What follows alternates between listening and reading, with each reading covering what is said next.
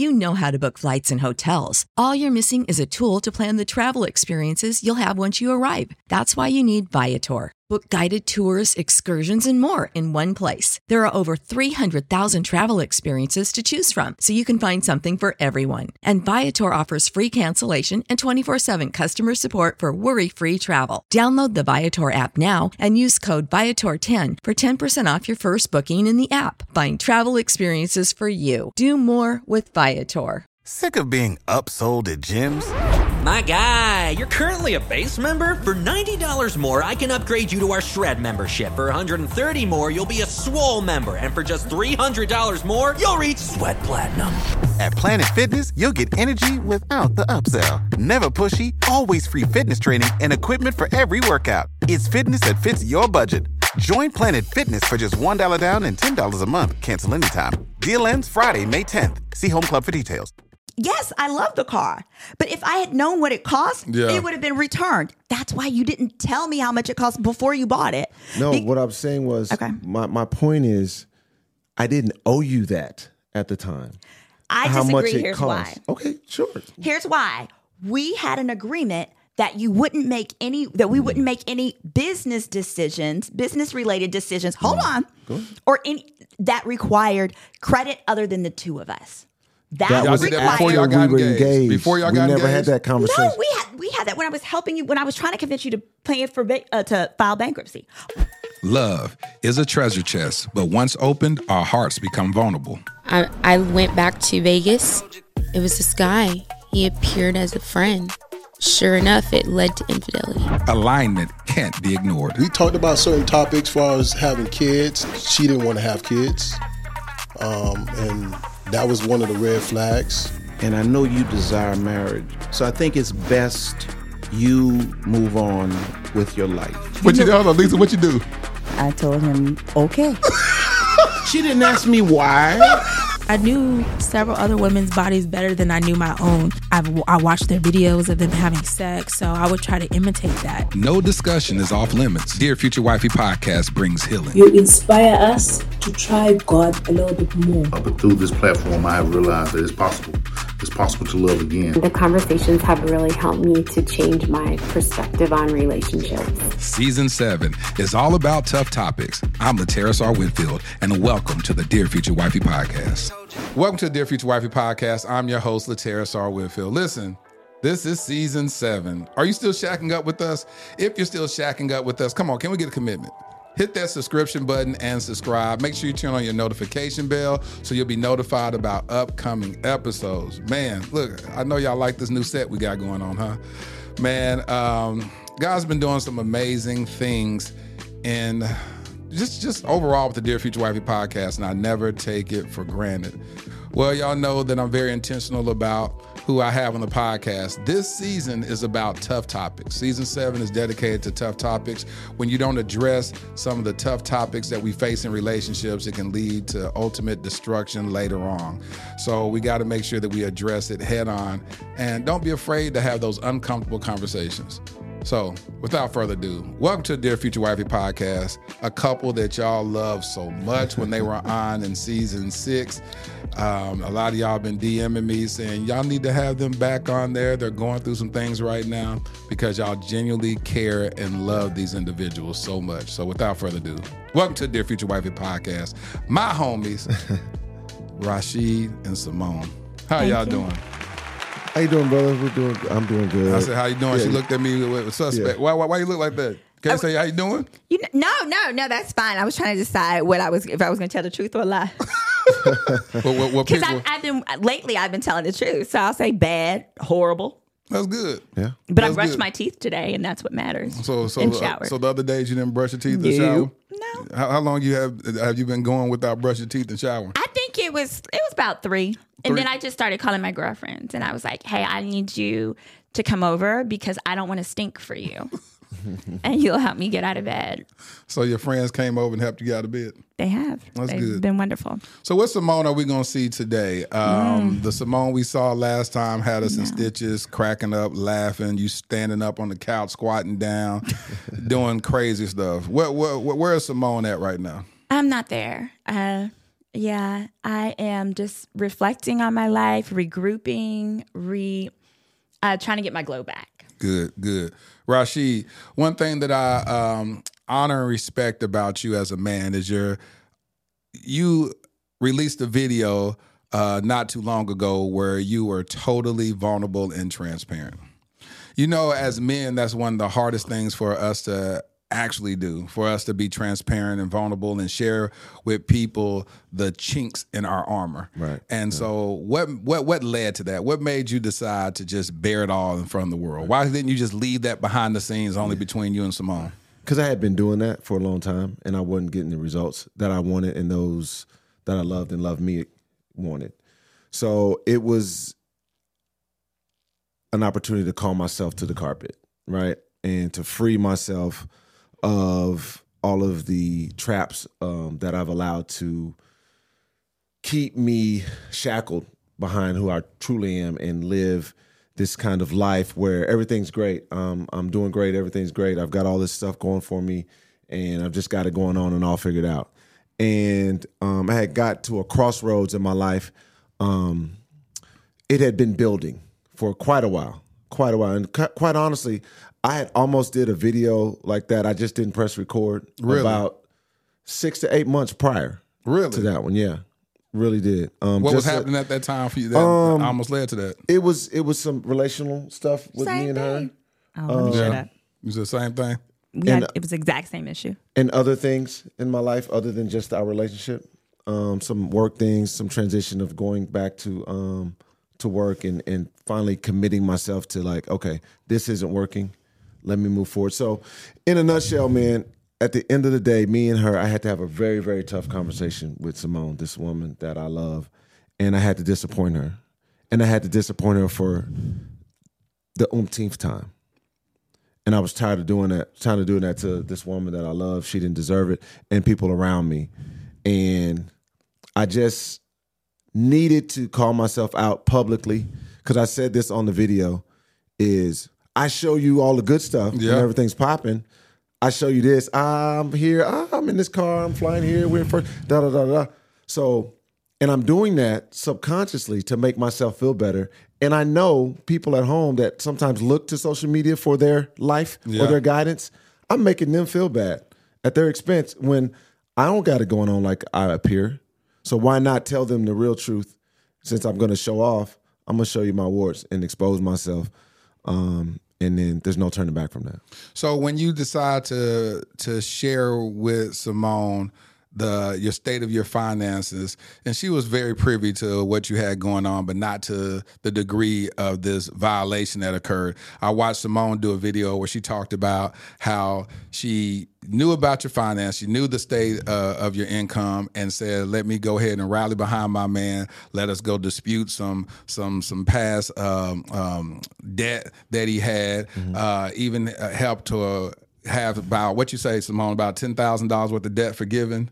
Oh, yeah. Yeah, I won that trial. Yes, and then I won that trial. She did. I won all of them, but yeah. The power of dating, an attorney. Right. And so she rallied behind you. She did all that. What caused the disconnect? And I'm gonna put a link to the video that you put that you did on Ages and Stages page and y'all's link so people can go. I don't want to go into the weeds of all of that. Sure, y'all already shared all that. Backstory. But I want to give people context on this episode. What happened in that moment? So what did he share with you in that moment for the bottom to fall out y'all's relationship? So it was interesting, and I have to say, I'm sure it's very confusing for him because it happened so fast, but it happened so deeply. So it was the Thursday. He came in the room and he was like, hey, some things are on my mind. I need to talk to you. I can't go forward with the wedding like this. Like, I can't marry you in this context. I remember he said, in this context. I was like, what the hell? Is it context? What context are we discussing? He was like, there are some things that I have concerns about. So he led with things that I needed to work on as a person. And then he went into, and he said, I love you. I want to marry you one day, but I can't do it like this. He said, I really think we should elope. my buddy's going to give us a private jet. We can hire a photographer, have them come with it, chronicle it. That way we could share it with loved ones. And I was like, oh, baby, that sounds like a great idea. And I was like, you sure? I was crying, but then I was happy. I was like, oh yeah, that's a great idea. He was like, because I had always said, I'm okay with eloping if we have to. Right. But for me, when I say have to, what I mean is because there's family strife or people don't have passports and not enough people can get there. I don't mean because we can't afford it.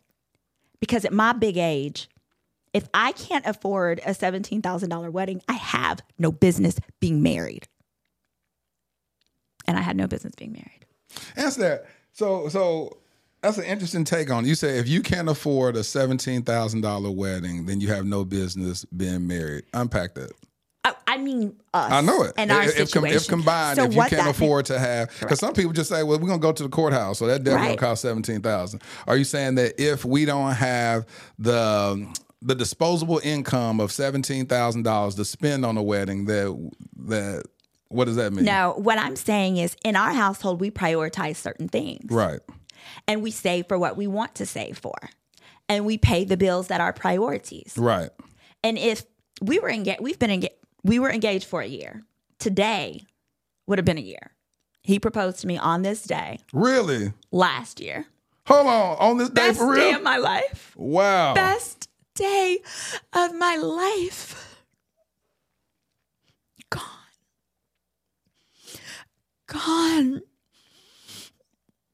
Because I wasn't worth saving $1,000 a month over the course of the year. It was not a priority. So listen, grab this. And I'm speaking on how I am feeling on it. That may not be your truth, but I feel. You felt like you wasn't prioritized to save $1,000 a month. Rashid, touch on that. Wow. Okay. So in the spirit of tough conversations, we had tough conversations very early on. I was very adamant about that when we started dating and became serious. Mm-hmm. So on our YouTube channel, we did a background check and we talked about those things. And that was all real. And she knew a lot of things that I was dealing with that came over prior to her, that I was in trying to dissolve, right? It's just taking longer than I would have anticipated. And then, so she understood that. She understood what I brought into the relationship. And I was almost, and I joked about it a lot, saying, hey, she would almost act like I was trying for her not to like me. But because I was really, really, really. So she knew what she was getting into, right? And then she would, I know, you're an entrepreneur, you just started a business. I know you broke. I decided to proceed while we were dating, right? And then with that, I had started a new business since the pandemic and doing what I was doing, and still had this overhead that I had not fully gotten rid of yet, right? So the fact that she felt that she wasn't worthy enough for that money, for me to save X amount of whatever the total was be, is a bit disappointing to hear that, but that's her truth. For me, it was, at that point she moved in with me. She didn't pay a bill. She had a roof over her head. And we were angling towards marriage. And I showed her quite, if we want to talk about the monetary side of things, I showed her with the ring that I bought her. That's insured. So, when you hear those things as a man, it's like, okay, I got you. This is what we think, and this is what I want to do. And let's have this wedding. I propose, let's plan it out, and let's talk about how we want to do that. So the tough times is when I'm not completely transparent, like I've got it all figured out, right? And that's where the hurt comes from her, because I will say this, she kept telling me, let me know if you don't have X, Y, Z. Let me know. She said that. Give me, so I'm not disappointed. And I would say, no, I got it. At now, what stage? What stage was she saying that? This was because we had to, and again, in full transparency, we had an initial date planned in April. Right. And as we get down to April, we're doing all these other things pre-show of us, me proposing on the show. We spent other funds for like an engagement party, all kinds of stuff we spent money on, right? Mm-hmm. And it wasn't towards the wedding, but it was gearing up to the wedding. And we had decided to film a lot of the stuff that we're going through because a lot of people want to see it. So with that came the financial infidelity, is what she likes to claim it as, which is true because when you do things that the other person don't know fully about and you're supposed to be teammates, I wasn't being a good teammate. Right. So with that was that started to happen. And so was it, when you say financial infidelity, was it something that y'all had agreed upon?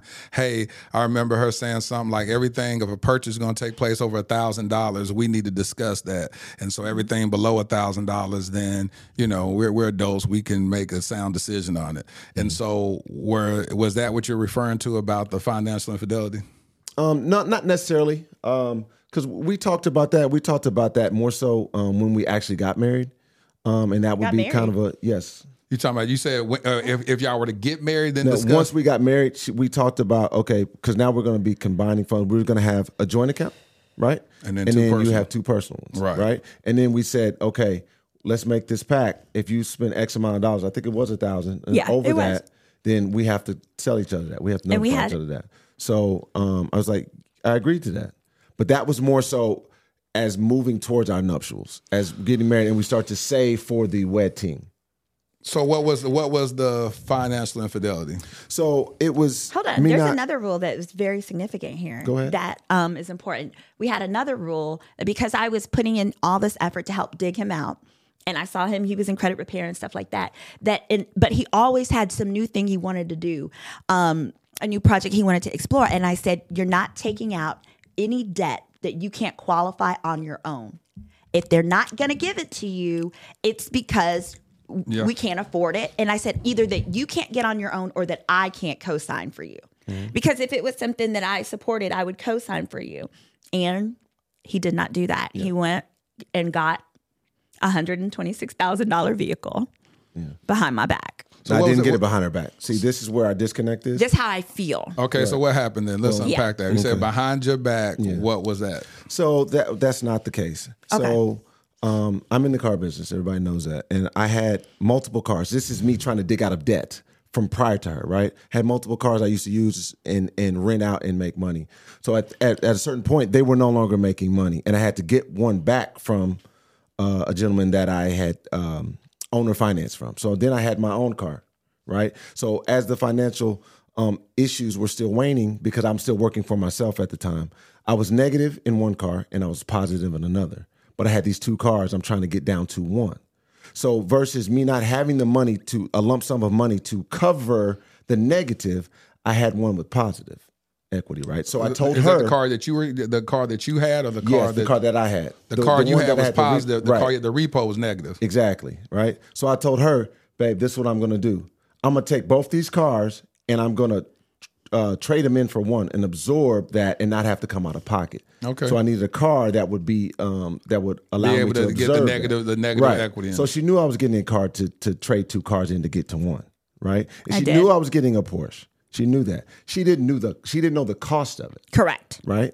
So correct. That's what I'm talking about. She didn't know the overall cost. So you traded in which two cars to get a Porsche? I traded in a Tesla and a Cadillac Escalade. So you were driving which one were you driving originally? The Tesla. And so you took both of those in, got a Porsche that was 126 to absorb the negative equity, so you wouldn't be upside down when you got it. Exactly. But here's go ahead. Yeah. But here's the problem. Me being a car guy, trying to show off and not have my financial house in order, I didn't have to get a Porsche, a $126,000 car. That's why I want to ask. That's the issue. That's why I want to find out. Right. I didn't have to do that. Right. I could have been humbled myself and went and got something half that price. Give me an example. You could have got what? I could have went and got a Honda. I could have went and got a Toyota. I could have went and got a Tahoe. You could have traded in both of those cars and got that. Yes, because one washed out the other. let's say one was negative 10 and the other one was positive 10. Okay. Right? So I did not have to go get a $126,000 Porsche. That's where the infidelity portion where she's talking about the money side of it. She didn't know the cost, and then now the subsequent monthly payment I would have to pay to maintain. What was the monthly payment on that thing? It's like $2,000. Okay. No, it is $2,700 a month, all in. It is $2,200 a month. The insurance. It's $2,200 for the note, and the note is $2,000. It comes together when you add the insurance. Excuse me. Yes. So that's why I said in my context, if you can't come up with $10,000, we don't have no business being married, because you bought this knowing you had already bought the ring, knowing you were proposing, and he proposed the same month or the following month, and knowing that you wanted to get married within a year. And so every month you sat there and paid that almost $3,000 for a vehicle to make you feel good. Well, you know how I feel today. Yeah. Very upset, very frustrated by that, because also I didn't know, like, I don't understand how cars work all the way, but I knew that I was expecting that, yeah, you trade two in. He did say that it would be like equal, but he deceived me in that he acted like it had to be you acted like it had to be an expensive car. I didn't. I told you it has to be a car with enough markup to absorb negative equity. To clarify, he was basically trying to explain why the Porsche made sense, right? Okay. And what I'm saying is today you acknowledge you didn't need that fancy car, but more specifically, I drive a Maserati. And I said, babe, why don't we just drive my car so you figure it out, and then maybe, or even just like get like a base model Beamer or base, like something with like a reasonable $500 payment. He told me, I can't drive your Maserati. It's too small. I did. I said that. Yeah. So so what I'm saying is, reflecting back, I'm like, I probably could have added these up together and realized like it was worse than what I was aware of a while ago, because he's not too small. It's a Maserati SUV. He's not too small for it.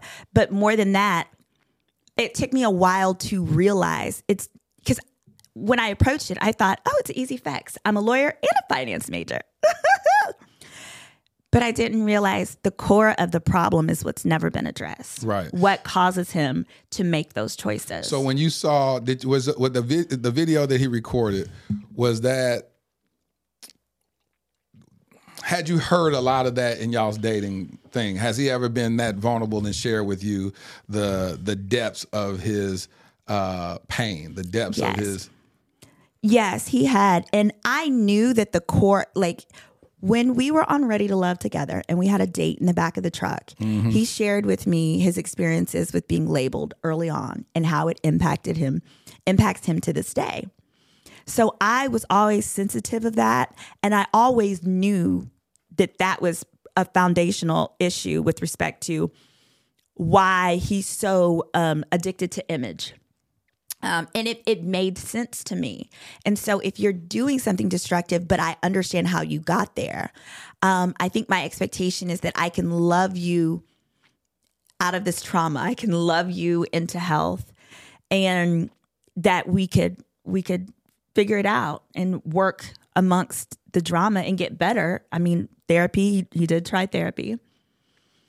And so, because I think if I hadn't identified the cores, and in the video, he talks about the core reasons being labeled special needs, special ed in second grade, correct? Right. Mm-hmm. The second one was infidelity, being cheated on because he felt because he didn't make enough money, so to speak.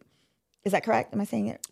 Right. Mm-hmm. Basically, he was cheated on because he was not making money as a school teacher, and then encouraged to change careers. He has, and he's been a rock star in this career. This is what you're supposed to be doing, for sure. And then thirdly, you told me about your father, because I couldn't understand why you keep wanting to open businesses but not be a businessman.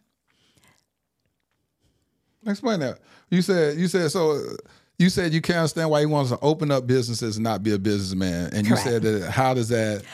connect with his father. And that connects with his father. I just think he doesn't know how, perhaps, but he was saying his dad died at 52, very young, of mesothelioma. He worked blue collar. He worked on the shores. Longshoreman, is that correct? Yeah. And he explained to me that his father always opened businesses, and they would last for a little while and they would go under, but he was always entrepreneurial. Yeah. And he felt like his life was taken too soon, and he wants to pick up that torch and be successful in business to carry on his father's legacy. Understandable. Made perfect sense.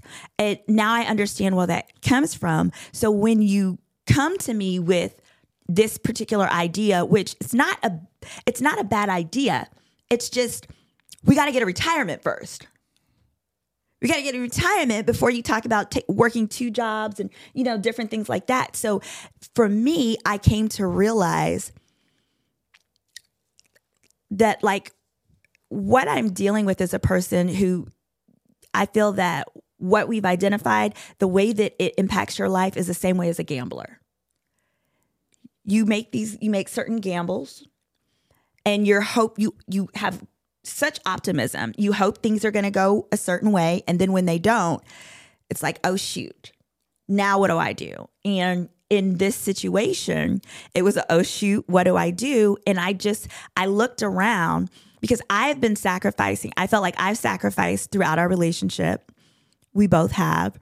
But I felt like this is not a time when I'm tired of covering for you. I'm not willing to do it. And this was the time that I needed you to show up for me the most, and you chose not to. It's interesting the stuff that that he unpacked in that episode. Gosh, I mean, it's so interesting because, of course, a lot of that hits close to home with family members of mine and stuff. So when you look at him being labeled as special needs or being in special ed classes. My son Armani has been very transparent about it. And one of the things that when I adopted him, the first thing he said, I need to get out of special ed. And he said, I need to. And I said, Armani, you're brilliant. I said, go prove. I'm trying not to choke up. Lord, I said, go prove to those people that they miscategorized you. They got you in the wrong classes. And I remember we were enrolling him sophomore year. Was that first? That was sophomore year. And the lady was going in enrollment, everybody in line, and the lady just yelled out. She looked at his transcript. She said, "Oh, you in special ed? You're supposed to go over there." And she pointed. He said, and I just watched my son shrink. He was just like, "I can't believe she just said that like that." It was the very first time I actually felt, because remind you, he just got placed in my house July the 6th on his birthday. And then here it is, the next school year in August. Yeah. He's going to school for the first time under my care. And that lady said that, and I said, I want to fight that lady. I was like, did you just embarrass my son like this at a new school? Yeah. I would have helped you. I know you'd have jumped on her. And so I was just like, did he just do that? But I watched him shrink. And then he said, Dad, I can't be in this class no more. He said, I got to get out of this. And so I said, prove to him. By the end of before the first 6 weeks was over, we did an ARD. And they had all his teachers. We sat in this room. They said, we don't even understand why Armani is in these classes. If I had a classroom full of Armanis, it would make me a happier teacher. She said he's respectful. He's killing it. A/B honor roll and all that. They said, we don't even understand why he's here. And I said, Armani, you proved to them that you don't need to be in these classes. Well, his issue was more behavioral. You know what I'm saying? He was in foster care for 6 years. And so he had a lot of anger. So you say something wrong to Armani, he's throwing the desk. He may throw you in the process of it. Right. You know? And so he was I would read his binders and stuff. I said, Armani, you a terror. Like you snapping on people. He's like, man, them people be messing with me. You know what I'm saying? But then he proved to them when we were going through COVID, kids were at home. Armani was straight A honor roll. Like he was like junior year in high school, A honor roll, where he'll get mad if the teacher didn't give him the assignment on time. I was like, Armani, why you I can't be failing. I need them to get my stuff together. And I was like, and here it is, a kid that was in special ed. So what hits hard for me is or my heart opens for Rashid is because no one would ever understand the gravity of what that feels like. What that feels like to go to school and be bullied in a sense from, and even if they're not even bullying you outwardly, you're going to be bullying yourself inwardly because you're going, I know I'm stupid. I know I think I'm this, they got me here. And these are the professionals. So if they say I'm not operating on the same level of everybody else. And so it's a lot. And so when I was hearing them talk, I was like, gosh, my heart goes out to my son. I hear what he says behind the scenes about even his own not feeling valuable in certain areas. And so I resonate and connected with Rashid on that because of what I deal with my son who's about to turn 20. And so I look at all that. Then you say, this is the trajectory of this young man as he's matriculating and he starts playing sports, and then you get some clout from that. And you're like, oh, okay, so now I'm getting some love from this. And so now he starts identifying with his talent. A lot of men, what we find is that we find our value in what we do and not who we are. Yes. Yes. Yes. And so it's a common thing with men, period. You talk to a man. You walk up and talk to a woman meet each other. Girl, hey, they'll start talking to each other. They'll be talking, oh, my kid is this, and I got this, and my family, and they showing pictures and all that. You talk to a man, they're going to talk about what they do. I work on this or whatever. I just got this new boat, you know what I'm saying? I'm finna go put it out on the lake, you know what I'm saying? I got this brand new car, man. They're going to talk about everything that they have and what they do and not who they are. Yeah. And so that's always the disconnect between men and women when they say men are from Mars and women are from Venus and all that stuff is because just the way we process information. And so as a man, I could hear what Rashid was saying in that moment. As a man, I can also hear how he was, me and him had some conversations, and I reached out to him quickly when I saw the video because I said, I hear where you're at. Now, the reason why that also resonates is because when I was married, I had said, I'm going to achieve a certain level financially, and then I deserve to be married. What I didn't take into account is what happens when those finances dissipated, would I still deserve to be married? And so what happened was, yes, I was making all this money. I got married, and I remember writing a Facebook post where I said that I was sabotaging my marriage because the economy went bad. Unemployment was at 10%. I was touring shows across the country, making tons of money, and it all dried up. Nobody was touring. I was sitting at home looking crazy. I had money saved up to last me a good year, but my bills was literally $7,000 a month. So I'm living in a high-rise condo in downtown Dallas. Everything started dwindling down. I looked at my wife like, I don't deserve to be married. She never projected that on me, but that's what I projected on myself and said, I don't deserve this woman. The reason why this conversation is so important is because you have two individuals who I know beyond a shadow of a doubt love each other. Y'all didn't get engaged to say, we just doing this for TV. Right. We're getting engaged just because, hey, there ain't nothing else to do, so we might as well do this.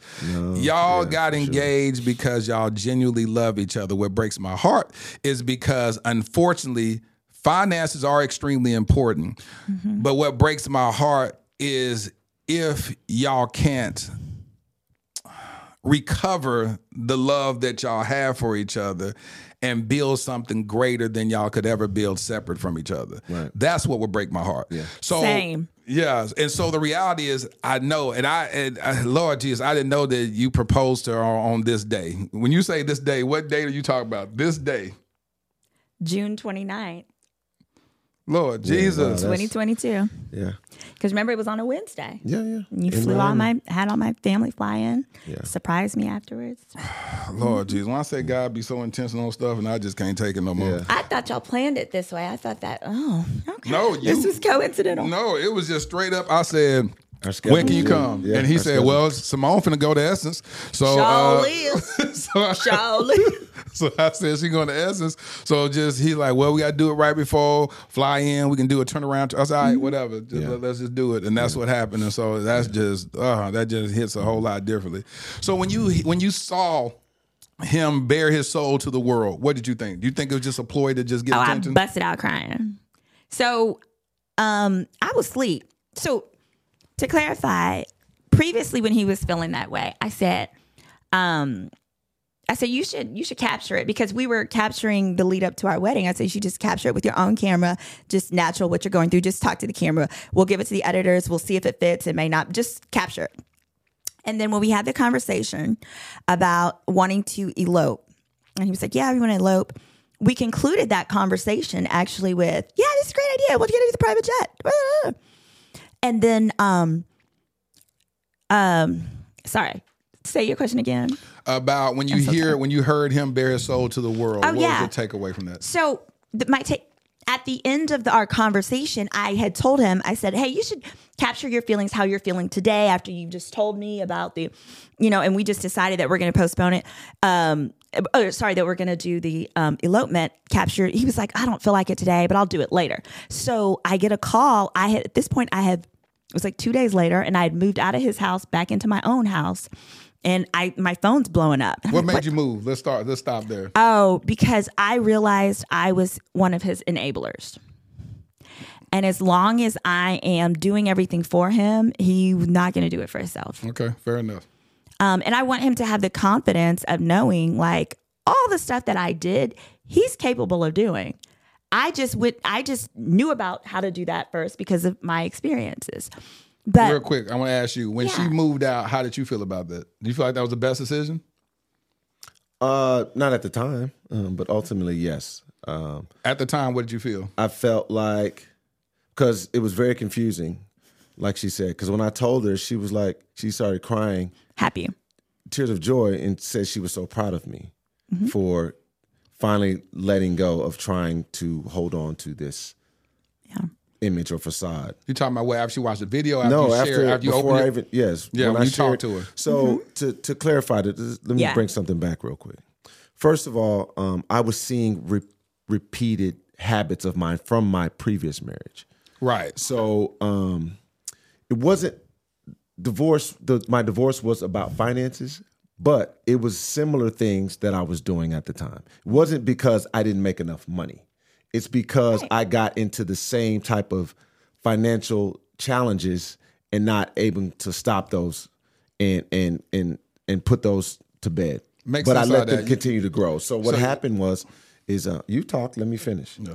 So what I'm saying is I would bring on debt, right? So I was a school teacher at one point, right? So during that time, it was very, very minor. So I went to chiropractic college. I said that in my thing, right? And then I decided my dad passed away, right, at that time, at a very young age. So at that point, that's when it's like, man, I jumped out of college and jumped right back into college, and I'm back in school. He passed. He wanted to do all these entrepreneurial things. So then I stopped and I left chiropractic college, right? So chiropractic college is like medical school bills almost to the point. All right, so you have no grants or nothing. You just none of that. No, I just took loans. And now, mind you, I get out of college with no debt because I was a scholarship athlete, right? Mm-hmm. So anyway, I bring that into my marriage, that debt, right? So then that debt started to accrue, and then I got out of coaching because I wasn't making enough money teaching. So I went into the car business, started making all this money. So then what do? More money, more problems. You start buying things and all this other stuff, and then you move around. You start making less money. You still have this overhead. Then you're trying to keep this image, this thing going. So I had the houses, the cars, the da-da-da-da-da, right? And then I was robbing Peter to pay Paul, the same stuff. So that ultimately my mismanagement of the money, because I can always make money. I've always been great at making money. I've always been good at what I do. I just haven't been good at managing. So when she says I want to be going to business, but not necessarily a businessman, we've agreed upon a lot of times I go just based upon the faith and belief in myself. Right. I don't necessarily always have a plan. Right. Yeah. So that was ultimately what led to my first marriage's demise. So as we start to get to this wedding date, right, and I'm doing the same stuff. And I just one day just had an epiphany like, bro, what the heck are you doing? You about to ruin another relationship, another marriage, doing the same, you know what? Yeah. And you say you changed. Now, I've made incremental changes, but not the stuff that is leading us in the same path. Right. So when I had the conversation with her, I knew that it could end it all. And in my mind, you felt this. Absolutely. I was prepared for it. But I could not take her down that path again. In fairness to her, in fairness to us as a team, and myself and my child, who would ultimately potentially see another divorce, because he loves her and they love each other. Yeah. When I say, Rashid, I respect you on that right there. Yeah. I respect you on the fact that said, I looked at what I did in the past. I'm about to do the same thing with this woman, and I can stop it right now. Yeah. And I'm at risk of losing her, but I gotta have this tough conversation. Exactly. So my thought to myself, and I told her this, I said, I have to tell you this. I need you to sit down and listen to this. In my mind, I'm saying, I'm going to this, and this I'm prepared. You're going to resent me one of the two ways. You're going to resent me now or later. Correct. I would rather you resent me now before we're married, a child comes into this thing. We have to break down a mortgage, estates, this, that, and the third. So you're going to be upset. You're going to resent me, and hopefully this is something that we can overcome. Yeah. Because in a marriage, it's messy, it's the worst, and I want to stop this right now. I'm calling an end to this right now. Good. That's where she said she was proud of me and was started crying, right? Because I'm like, I'm not about to do this. I'm not about to do this again. Good. So I stopped myself from that. So, and I told her, I'm not saying I will marry you tomorrow in a Cracker Jack box. That's what I told her. And then she said, okay, let's do it. Yep. That's the confusing part. Yeah. She was happy. You said, let's do it? I did. I said, can we do it tomorrow at lunch, on your lunch break? So when you were serious about that? I was serious. So that's why I say it has to be freaky for him, because the conversation was Thursday, and by Saturday I was living in my own house. So you said you would be willing to marry him after he told you what this financial situation was and change. What the heck changed between those 2 days? Okay. What changed is I processed the why. I'm a very big why person. And I love the fact that he came to me. He knows that, like, if you're going to tell me no, you have to give me an alternative option that's still kind of cool. So he was basically like, I can't marry you. This wedding is, not affordable or whatever. You didn't even use that word, but I can't do this wedding, but we can do an elopement with the private jet. Right. And it sounded great. I was like, yeah. And he was like, and I still want to marry you. I'd marry you in a Cracker Jack box. And I was like, well, I'm not doing anything for lunch tomorrow. How about you? It was a Friday. And so he was like, no, I think I have a client. I was like, oh, darn. But you were serious. You weren't joking. You wasn't being Symone jokes. I was serious. I am spontaneous like that, but I was completely serious. Then what happened is I went to Dallas for work the next day, a quick trip there and back. And I talked to my marriage mentor / mother. Marriage mentor. I said, Mom, so we decided we're just going to elope. Are you, how do you feel about that? She was like, that's good. That's good. And my mom's gregarious like I am. So one word sentence means the rest of my thoughts you probably don't want to hear, so I'm going to make you pull them out of me. Well, meanwhile, my mother told me her mother and my mother would talk about all the time, they should just elope. They did. But my mom's sentiment was, I think that's a good idea because it decreases the stress and all of these other things. She said, but that doesn't solve the problem. What are you doing to address the core issue? Did she know it was the core issue? Yeah. Mm-hmm. Okay. It's she knows. Exactly I talked to her. Said. Like, I have a good relationship with her mother. She knows, so you kept it real with her mama too. Yes. So she knows the financial struggles that I'm coming out of. Yep. And that I've been working towards. Right. She was helping him too. She's been helping me with financial planning and budgeting and things of that nature. That's good. So I've acknowledged the issues even prior to but the problem is, and this is where I give her the grace on changing her mind and all those kind of things, because I was confused and all that kind of stuff. But Symone, as she said earlier, if the initial plan all along was an elopement, then she'll be okay with it. Yeah. But she doesn't want to have to as a result of not being able to mismanagement. Do it. Right. So because what I did was my part and my parents did their part. Right. So I feel like it's almost like an unfair reward. So what I did was I pulled the rug out from under. Yeah. And that's painful and embarrassing. Right. So I get that. So I'm not trying to discount her feelings and how she feels, because that has to be a lot. Because we had this is the second time we had pushed the wedding back, right? So, and all along, that's why it's like, I got it. I'll figure it out. I got it. Because that's, like I said, that's always, I have the ultimate confidence and belief in myself. And that's a gift and a curse. Because I always in the past, I'll figure it out. But half the time, I'm just doing this and figuring out just based off my skill set, because I'm a super hard worker and I'm smart and I just figure it out. But this time it just wasn't adding up, and I was moving too much stuff. I was willing to sacrifice something that would gain equity for us down the road for this weekend and this moment in time that is not. It doesn't reap any type of. What would gain equity? Huh? I don't understand. You said, what is it that would gain equity over time? Like my home. My home is getting. So I'm looking at something like, okay, this is something that I'm going into this the wrong way. I'm going into this wedding in debt, and I don't want to do that to her because now we're married in debt, right? Yeah. Right. But I had to do that in the 10th hour when she gave me every opportunity to say, Rashid, tell me. Yeah. I got my portion. She said that she kept saying, she kept giving you a way out. I got it. You know. Looking dead is out. But also with the I want to clarify how it came to be that the first wedding got postponed too. So initially I had always dreamt of the man planning the wedding, especially because he's good with design, fashion, decor. So he was working with the wedding planner. And something was awry because at this point, it's late January and I have seen not nary receipt. I know he doesn't like Excel spreadsheets and stuff. That's fine. I was a finance major. So I was like, give them to me. Yeah, give it to me. I'll do it. We are now in February and I have not, and he still hasn't given me any receipts. I said, where are we on the budget? No answer. And at that point, we had not yet ordered the invitations. So I said, we cannot get married April 15th. It is 2 months away. I get married on tax day anyway. I know, right? All of this is just setting up for you talking about get married on tax day. And you agreed to the date. Right. Talking about. I did. I had nothing. You were planning. When you tell someone else to plan, you just show up and be grateful.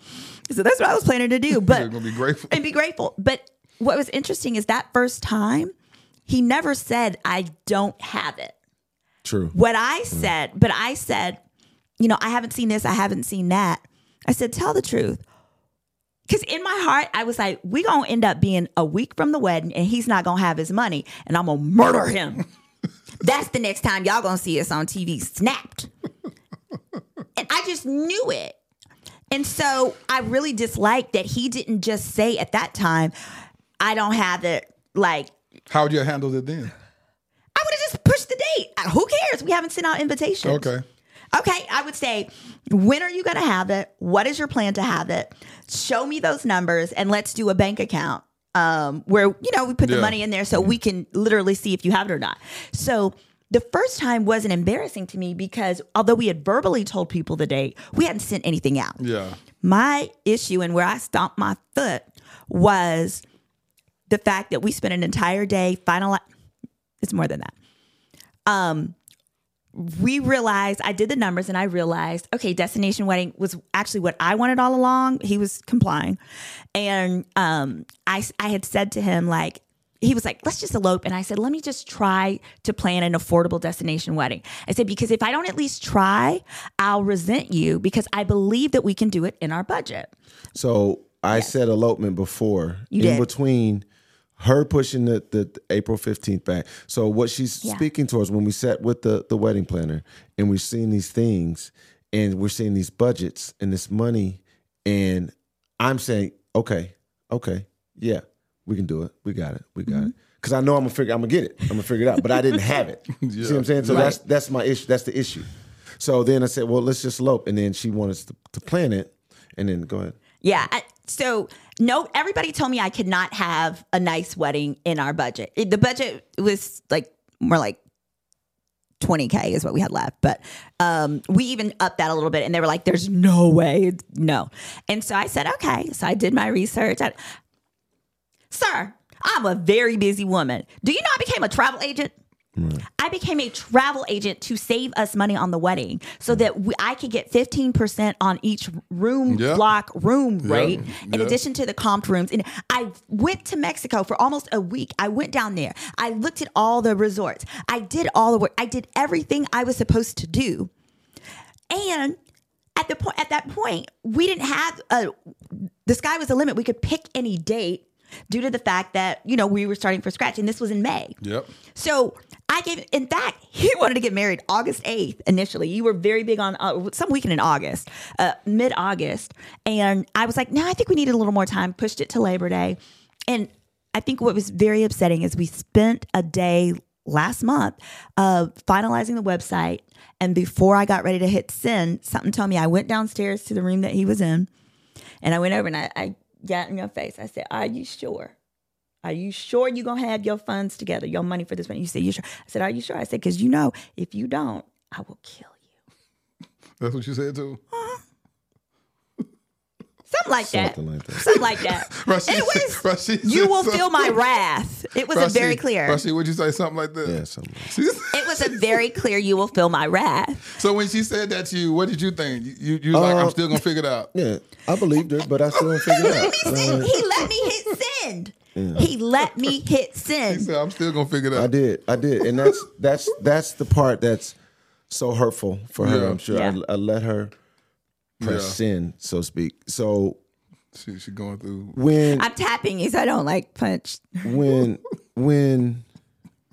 So this whole time you convince yourself. Yep. Okay. Yes.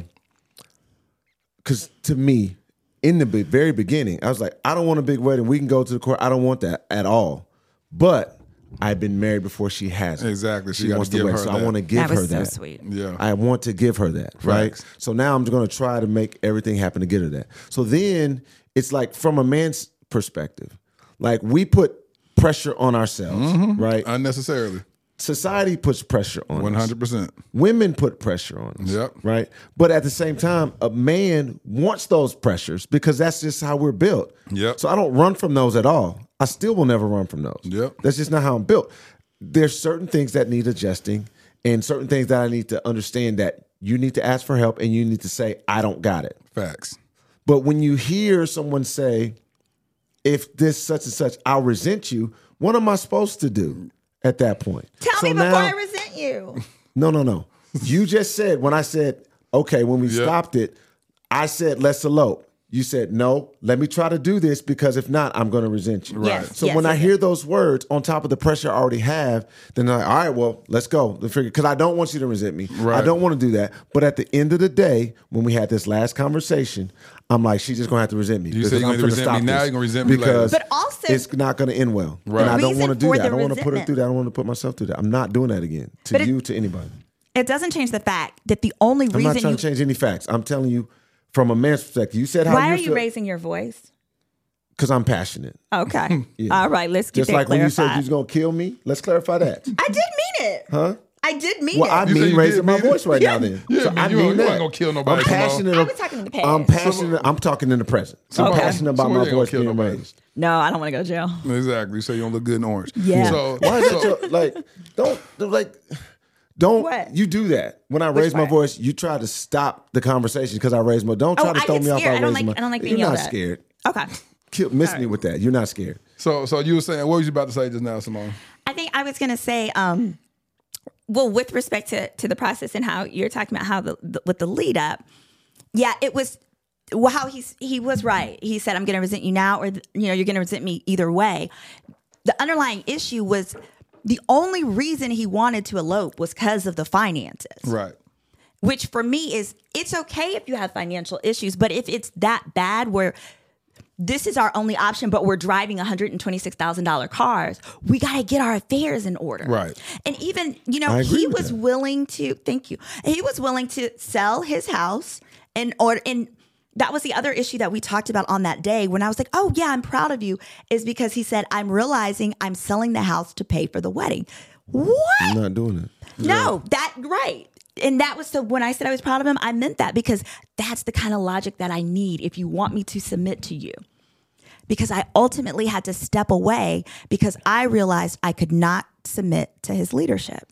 So why didn't he sell the car? So wait, was that not the option? Yeah, so that's one of the things I'm working on, right? So in a nutshell, first of all, let's talk about the house situation, right? Hold on, let's get to the car. The car is $30,000 underwater. He can't sell it. Is the answer. All right. Well, so that's the frustration. Yeah. I was going to come to the car when I was done. So back to the home. I'm addressing what was first. Back to the home, I listed it for sale, right? To sell it because I felt I had enough equity, one, to cover most of my debt. Okay. Right? So you're selling the house to take the equity and pay off your stuff. Because the way I feel, I get out of debt. I can always get another house. I always get another investment property, blah, blah, blah, blah, blah. And part and parcel of that I would use to take care of the wedding. Right. Right? But I wasn't selling my house solely to pay for a wedding. That's idiotic. Right? Now, I would say it was about an 80-20 proposition. Or I think I told you 60-40 today. Like 40% of that I probably would have used to pay for a wedding. So that's what I'm talking about. I'm thinking about that, and I'm going through my mind. I was like, Rashid, that's dumb as heck. Why would you sell something that is only 2 years old? I built it from scratch, brand new home. I got a 3% interest rate. Who cares it's in my mama's name? Yeah. Who cares? I knew that. I'm an only child. Where is it going? Your joint tenants with rights of survivorship. It's going to you, baby. So I saw the documents. And I'm like, I started thinking about those things. Why in the heck would I do that? I'm going to do the same crap that I'm trying to get away from. Right. And that was the epiphany I had. Yeah. It's like, I'm not finna sell my house because part of it is in motivation. And it wasn't, if I hold on to my house a number of more years, it's going to be stupid it's money. Gonna shoot on up. Stupid money. Yep. What a 3% interest. Like, that's crazy. What is you doing, Rashid? Get like that for a long time. So that was the final straw. I was like, nah, you tripping, bro. You have to go tell her and fall on the sword, and you got to be okay with the results. And so that's what ultimately led to the conversation when I said, like, look. So when she came back, I'm sorry. So after she went to visit her mom, came back, and you said, I'm moving out. No, I said it was such a blur. That night, I think how did I do it?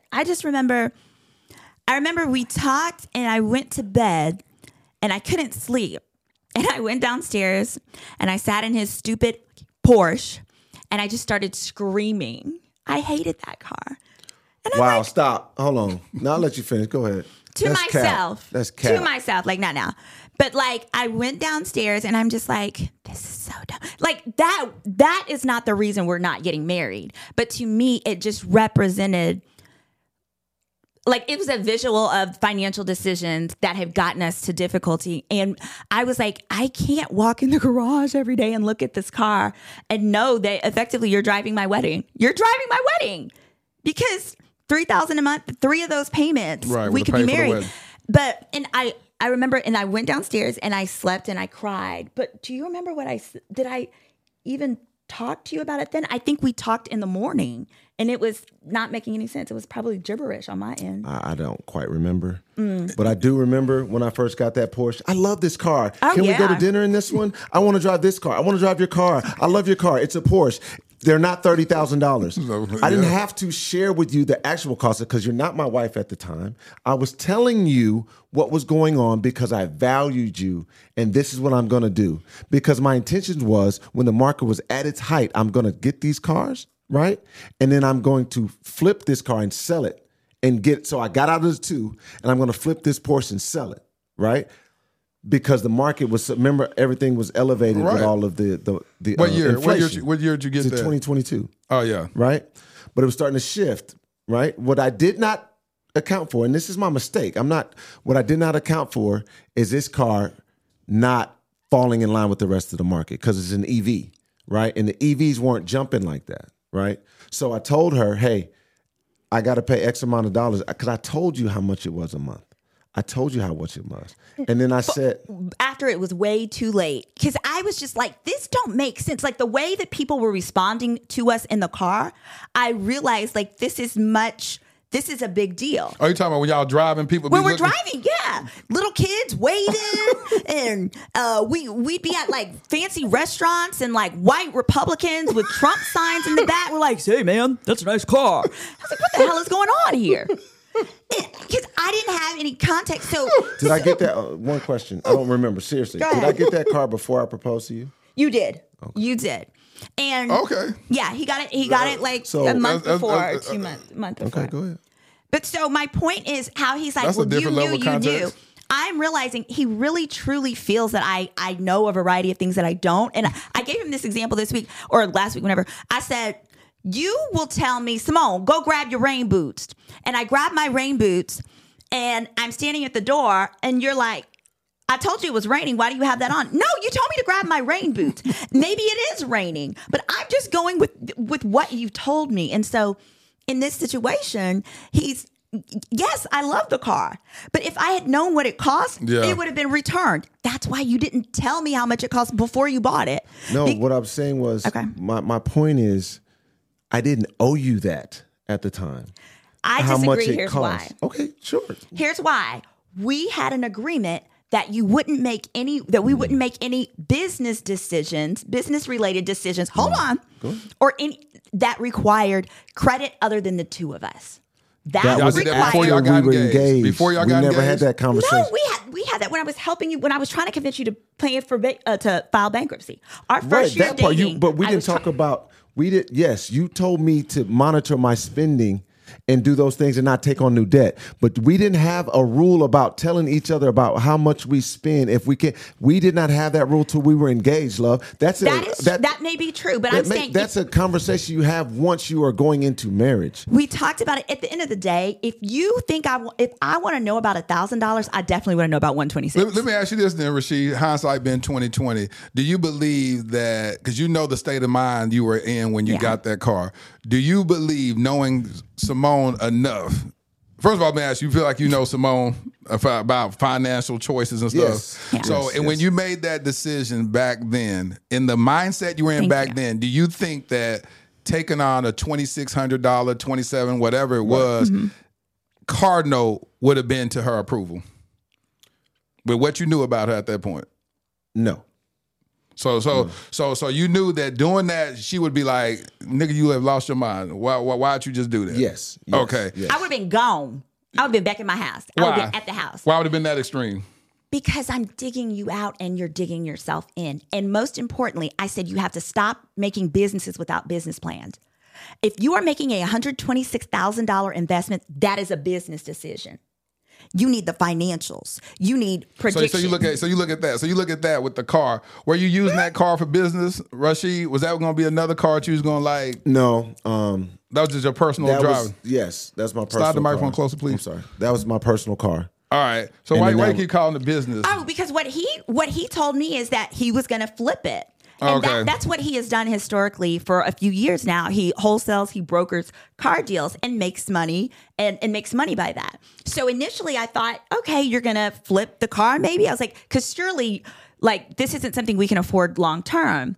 Support for this podcast and the following message come from Corient. Corient provides wealth management services centered around you. They focus on exceeding your expectations and simplifying your life. Corient has been helping high achievers just like you enjoy their lives more fully, preserve their wealth, and provide for the people, causes, and communities they care about. As one of the largest integrated fee-only registered investment advisors in the U.S., Corient has deeply experienced teams in 23 strategic locations. Corient has extensive knowledge spanning the full spectrum of planning, investing, lending, and money management disciplines. Leverage Corient's exclusive network of experts to craft custom solutions designed to help you reach your financial goals, no matter how complex they may be. Real wealth requires real solutions. For more information, connect with a wealth advisor today at Corient.com. That's Corient.com. Corient.com. You know how to book flights and hotels. All you're missing is a tool to plan the travel experiences you'll have once you arrive. That's why you need Viator. Book guided tours, excursions, and more in one place. There are over 300,000 travel experiences to choose from, so you can find something for everyone. And Viator offers free cancellation and 24/7 customer support for worry-free travel. Download the Viator app now and use code Viator10 for 10% off your first booking in the app. Find travel experiences for you. Do more with Viator. For the ones who work hard to ensure their crew can always go the extra mile, and the ones who get in early so everyone can go home on time, there's Grainger, offering professional-grade supplies backed by product experts so you can quickly and easily find what you need. Plus, you can count on access to a committed team ready to go the extra mile for you. Call, click Grainger.com, or just stop by. Grainger, for the ones who get it done.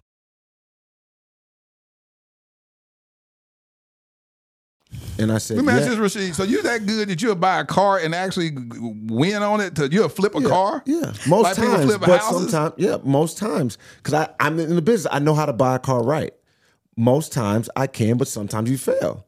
And this one was a fail. You would make money off of cars when they depreciate as soon as you buy it. You found a way to make money off of them. Yeah. I beg to differ. I have some clarifications there. I did it for 3 years. Not working for anybody. 3 years. Since March 2020. Then why are we in this predicament? Here, let me give you an example. He said he gambled wrong with one vehicle. When we first started dating, you had a Bentley. He had a Bentley. He was leasing. Basically, all of the instances I know where he's done this business model, it had not been successful for the vehicles that I'm aware of. And I'm sure that some of them were, and it's put a strain on our household. The first year we were dating, he did this with a Bentley. When he turned that Bentley in, he had to pay $35,000 in cash because of overages, because he hadn't done the financials. And then he's got 2 other vehicles, same thing. He's got 2 Escalades, upside down. You heard him tell the story of how he had to turn 2 in for this. So what I'm saying is... Not 2 of those, but go ahead. Thank you. Okay. What I'm saying is, if you're using a business model that is taking substantial sums out of your home, it's time that we do something different. I'm a really smart girl. We can figure it out together. But sometimes I feel like with the confidence issues that he outlined, he wants to succeed on his own. I get it. But I'm tired. Yeah. But those what she's speaking of was what I talked about when we first started. Those were existing prior to me even knowing her. It's time to get out of those vehicles. And some of those vehicles did make money. And then a lot of the $30,000 that she's referencing was profits from the vehicle. It helped pay for my... Oh, yeah. You said that's how you was able to pay for the... That's how I was able to pay for the Bentley thing, because you still had the $35,000 profit, but it just keeps putting you below. I'm moving this, moving that. So there we go. She's right. It was a lot of strain on my finances, and it wasn't allowing me to save and put my stuff to more appreciating assets. But at the same time, I did have a model that was working, but it wasn't put in a business structure. I was just hustling. Yeah, he's a hustler. You know what I'm saying? Yes. Yeah, I was hustling. Yeah. I told him that because I was livid maybe a year ago, and I said, listen, you are not a businessman. You are a hustle man. I didn't go to college. I didn't do these things to be with a hustle man. If I wouldn't be able, I didn't say this part, but I was thinking, I'd be with a drug dealer. Yeah. Like, for real. Drug dealers are fun. But well, we all know this. But what you say drug dealers are fun? The statute of limitations for those days have passed. They're all incarcerated or legit now, y'all, I promise. But we had that conversation, and I appreciate that you let me be real with you in that moment and say it like that. Like I said, you're a hustler. This is a hustle business. Because I had kept asking him, I said, what's your monthly break even? He was never able to tell me. Yeah. And I get it, and it was the way that he had his accounts. I was like, just give me bank statements and we can figure it out together. But I recognize that's not something he enjoys. That's not one of his gifts. And that's okay. So I just want him to be in structures where he can be successful. Like the job he has now. He's doing amazing. Because he says he's a great salesperson. So he said you put him in a room to sell, he going to sell. Yeah. Overall, it was poor choices, right? And I was on the road to recovery when it comes to my prior debts, including the Bentley, and I had like 5 cars at one point, right? Yeah, 5 car luxury vehicles. Mm-hmm. A Bentley, 2 Escalades, and a Range Rover. Oh, and a Prius. That was my daily car. But you was leasing them out though. Yeah. I leased them were you doing like Toro or something? Yeah, but no, but a little more than Toro. Like I had my own exotic fleet, right? Fleet. So you make more than Toro. Right? So you actually lease cars out to people, right? And then sometimes I would even do owner finance stuff. So they pay me a large amount of money down, and I mark it up. My interest rate was 25%, stuff like that. Mm-hmm. Right. So like a loan shark. Right. Yeah. So and then when they did, and they signed a contract, they didn't pay me. I go get the car. They don't get any money. I back. knew it. So we would go get cars. Oh yeah, I was also a repo woman. I mean, I wore so many hats in this relationship. I was a repo woman. I was a student loan financial aid lady. Submitted all the certifications for the student loan forgiveness. Became a travel agent, guys. Book Adventures with Symone. Right. They've got a website. No business now. Can't nobody come to the resort. We ain't getting married. Something wrong with you. Let me know the next flight you need booked. Oh God. Seriously, you travel a lot. Shit, I'm broke. So, how it all snowballed because there's so many things wrong with me. We can't cover them tonight. Oh, that was his other thing. He was like, he went to therapy and then a few sessions, and I was like, so when are you going back? She was like, I'm not going to therapy until you go. And I was like, everybody knows stuff's wrong with me. Like, how is this targeted to me? Everyone knows there's something wrong with me. This is not the deliverable. It wasn't that lighthearted. It was much more serious than that. She was showing some stuff. I was like, wait a minute. Like, nah, we're not doing this. We're not putting this and projecting this on me. Like, I'm the one that needs, like, nah, I'm not. Hold on. I'm like, nah, we're not doing that. I will go because I believe in counseling, but I think you need to go as well. So you want to be this adamant about me and what you just did? In the moment where something was going on, you need to go as well. And we both need to go because both of us are imperfect vessels. And I think you need to go as well. So until you do, I'm not going back. I love therapy. I have no problem going to therapy. I would continue to have the same therapist if he didn't go to prison. Yeah. It was an insurance issue. Would y'all ever go to premarital counseling? We kind of did. That was another thing we did wrong. What do you mean? So we went to 2 sessions, but we needed more. We needed to plan them more more consistently. Yeah, because y'all came. Hopefully, all this would have came out. Right, but yeah. So are you optimistic? Are y'all optimistic? Well, I'm gonna ask y'all individually. Rashid, are you optimistic? Because of course we're dealing with a lot of your issues and haven't even unpacked whatever you may have, problems you may have with Symone. Because you just said the fact that there's some stuff that whatever, and we just beating you up right now. Neither one of us is perfect. I deserve it. It's on me. I get it. No, it's not a deserving thing. It's just a matter of I'm saying the catalyst of this is you. That's my actions. But when you look at it, do you have hope of reconciliation with this woman that you said at the very beginning, who I loved? You said about 3 times in the introduction. Yes. It's waning. Why? Each day. Because I see when she breaks it down like this, I see how much hurt it's been there, and you don't feel like you can heal it. Yeah, I know. I'm gonna try my best. Don't get me wrong. I'm gonna go out and fight, but I just feel that she, when you sit back and listen, like, dang, I did that. I was like, wow, what? Really? That's a lot. You know what I'm saying? And again, she's not perfect, but I still feel and know that she loves me. But we've both said love is not always enough. Right? That's true. And I'm going to fight tooth and nail for this woman. I love her. She's a light in my life. But at the same time, I know that she's very serious about how she feels. Mm-hmm. And I know that she has options. Not just saying, but I'm just saying she doesn't have to submit herself to a life of unhappiness. And she sees that. And if I don't show her that, then she's gone. So I know those things, but just seeing how she's here and how she feels, I didn't know some of these things. So that's why I say, wow. That's like what? It's almost like you feel you're down. You feel like you're in. I relate a lot of things to sports. You feel like, okay, I'm down 15. That's I can touch that, but now you feel like you're down 30. You know what I'm saying? It's like, wow, I need some. We need to call time out here. But I'll say this ultimately. Again, I make my sports analogy. She's the franchise, and she just released me. Right?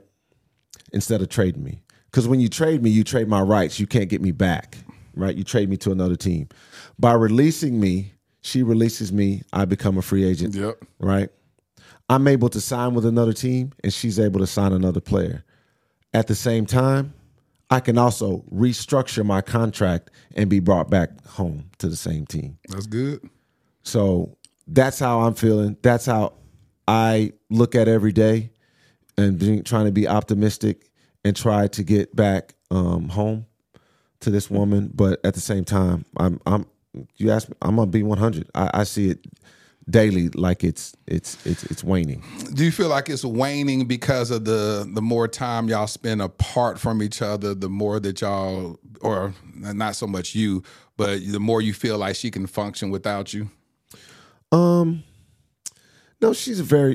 I've always known that she can function without me. I don't think, or desire to function without you, or desire to get better, or desire. Yeah, part of that. Yeah, you have those moments, those lonely nights now when she's got a great network and community of people who love her and are going to support her, and she's a very tough minded person, but she's soft too on the inside. But yeah, I feel that she can operate well without me. So that's part of kind of the insecurity there to the part where you feel like she doesn't need me. All right, Symone, where you at? I am hopeful for him. I'm hopeful for our friendship. When I first got to know him, I was like, you will be in my life as my friend. I know that we can maintain a friendship, but I think the challenge now, if I was in my 20s, I'd be like, oh yeah, we're going to be back together. But I don't have the time. I don't have the time that I used to have to give him the time that he needs to work through these things, because it's not going to be quick and it's not going to be easy. Because it's multifaceted. Yeah, there are financial things, but then you got to get to the core of the issue. And what I've started to realize is, because the core of his issue relates to self-esteem, it makes it difficult for him to hear unhappy things about you, for me to say some of these truths and for them to be received and processed. And so I feel that a large part of the challenge is we should have done couples counseling and finished our premarital counseling, where we could have gotten some of this out beforehand. In our last session we did, and I was honest that I felt unsecure. But from the beginning, when I dated him, I felt like all of his problems were fixable. I still think they are fixable. I just don't know what his time frame is going to look like. This is interesting. You said that it's hard for him to receive information. I noticed in this conversation there was challenging moments, but one thing I have to say, that he made himself available knowing that he's going to be under fire. Most men ain't finna do that. I don't know that he knew he was under fire. Oh, yes, he did. Maybe by you, but not by me. I've always covered for him. This is the first time where I'm like, hell no, not today. Sorry. No, I'm not going to say sorry. I'm not going to say sorry because I'm not sorry. Well, he knew it because he saw you do other interviews. He saw you do other stuff where you spoke about it, and he just had to take it without having to say anything in response to it. And so, he knows that if he sits on this couch, he ain't gonna be able to just shuck and jive with me. But also, he knows that it's the whole conversation is about finances. I didn't ask you how much money you made. I didn't ask you what you bring to the table. I don't know what you do. All I know is that you lived with him and he took care of you. You know what I'm saying? Yeah. And so I didn't ask you one question about Symone, what you do? What your debt look like? So I didn't ask you none of that. It's just all about him.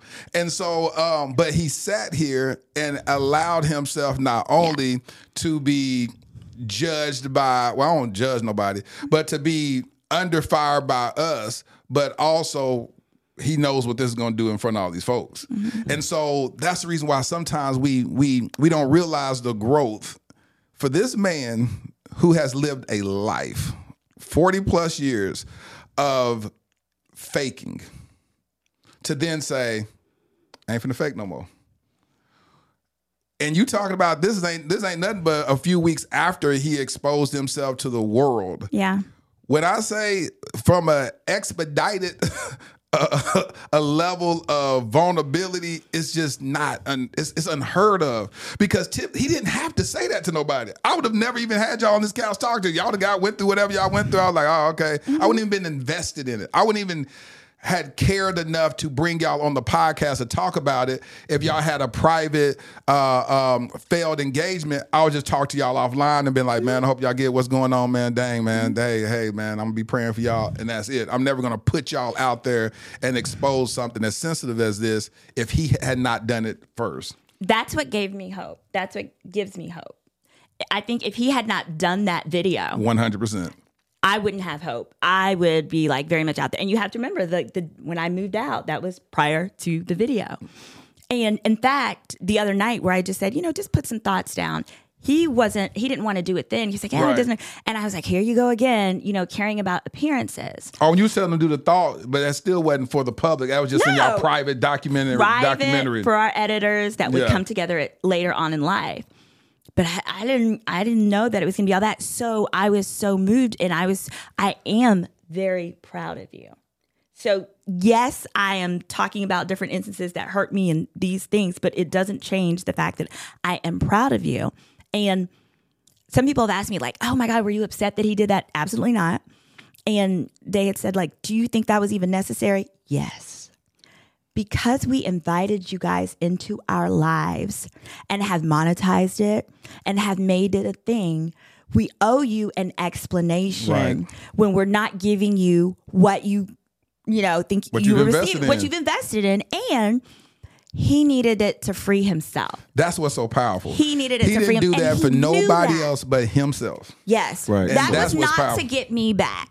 And somebody I talked to, like, I think he did that because he knew that that's what it takes to get her back. It didn't work. Yeah. No, he knows me well enough to know I would be proud of him, but I have additional expectations. And I'm sorry, I feel like I'm sitting here like you're not even here, like the little kid is not here. But I am proud of you, and I do feel, and I could see he had been trying for a while to not care so much. But it's hard when you have a national mask. Right. And I just love that he's been so free since then. He said, didn't you say you feel like you have a weight off your shoulders? Shoot, I know he do. For sure. I know he do. When he did like this, he said, you know what? This Rolex ain't even real. When he did that, when he said, and this necklace, this all capped. He started taking stuff. When I tell you, it takes so much vulnerability to do that. And he and I talked offline. His own boys was like, why wouldn't you tell? You didn't have to do that. Like, the first thing that people would do is say, you didn't have to do that. Why would you say that to the world like that? Don't do that. Yeah, I got a lot of homeboys. They were upset. Why didn't you come to us? Why didn't you tell me? It wasn't for you. I didn't want to be talked out of it because, like she articulated a little earlier, I don't like a negative perception of me, negative thoughts, judgment of me. So when I did that, that was releasing all of the care of others. All the years. Yeah. How I'm gonna care about what you say now? Like so it's like, and I needed that, and regardless of who liked it or who didn't, it wasn't for you at all. And for those who liked it, and when I said it, I said, if it helps one person, great, but this is for me, and because I can't renege on it. And how many people have DM'd you and complimented you on your bravery? How many men have, let me ask you, has there been men that's reached out to you and said, thank you for doing that? I can't even count how many. Really? Yep. It was because you don't have a lot of male followers, so. It's just people just reach out. It was as recent as driving to the airport to come to you today. We talked about that. I had a guy call me and said his mother sent him the video. His mother didn't know he knew me. And he said he was 16 minutes in. He called me, he was crying. And he said he was so appreciative. He lives the same way. He wants to break those chains and cycles. And so many DMs, so many people saying that I helped free their children, single women raising young boys, women, because, women do the same thing, maybe differently. Yeah, they go buy the bags, the purses, all that. I mean, the shoes. No, dang well they charging everything All up. that They got to stuff. look cute in front of their friends. Right. And then especially now, even more so as gender roles are starting to shift with money, because it's all about the money perception, social economics and social class and status. It's been overwhelming, man. Like, so most recently I felt led to do a follow-up and just tell people, here's the plan. Because, you're going to have the naysayers and saying that I tried to preempt her airing me out. That's what somebody said. Yeah. Did you ever have plans on when you had moved out? Did you have plans on going on social media and say some stuff like that? No, what good would that do? No, like what point? No, we made a statement to our guests and, telling them we were sorry, this is what happened, we're refunding. And that's all I was going to do. Like, because I wrote a letter. You wrote a letter to the guests? To the guests, the letter. Oh, yeah. Oh, yes. By me. And so that's all y'all was going to do is do that, and that's it. It felt like you was going to be some woman that posted and aired them out or something.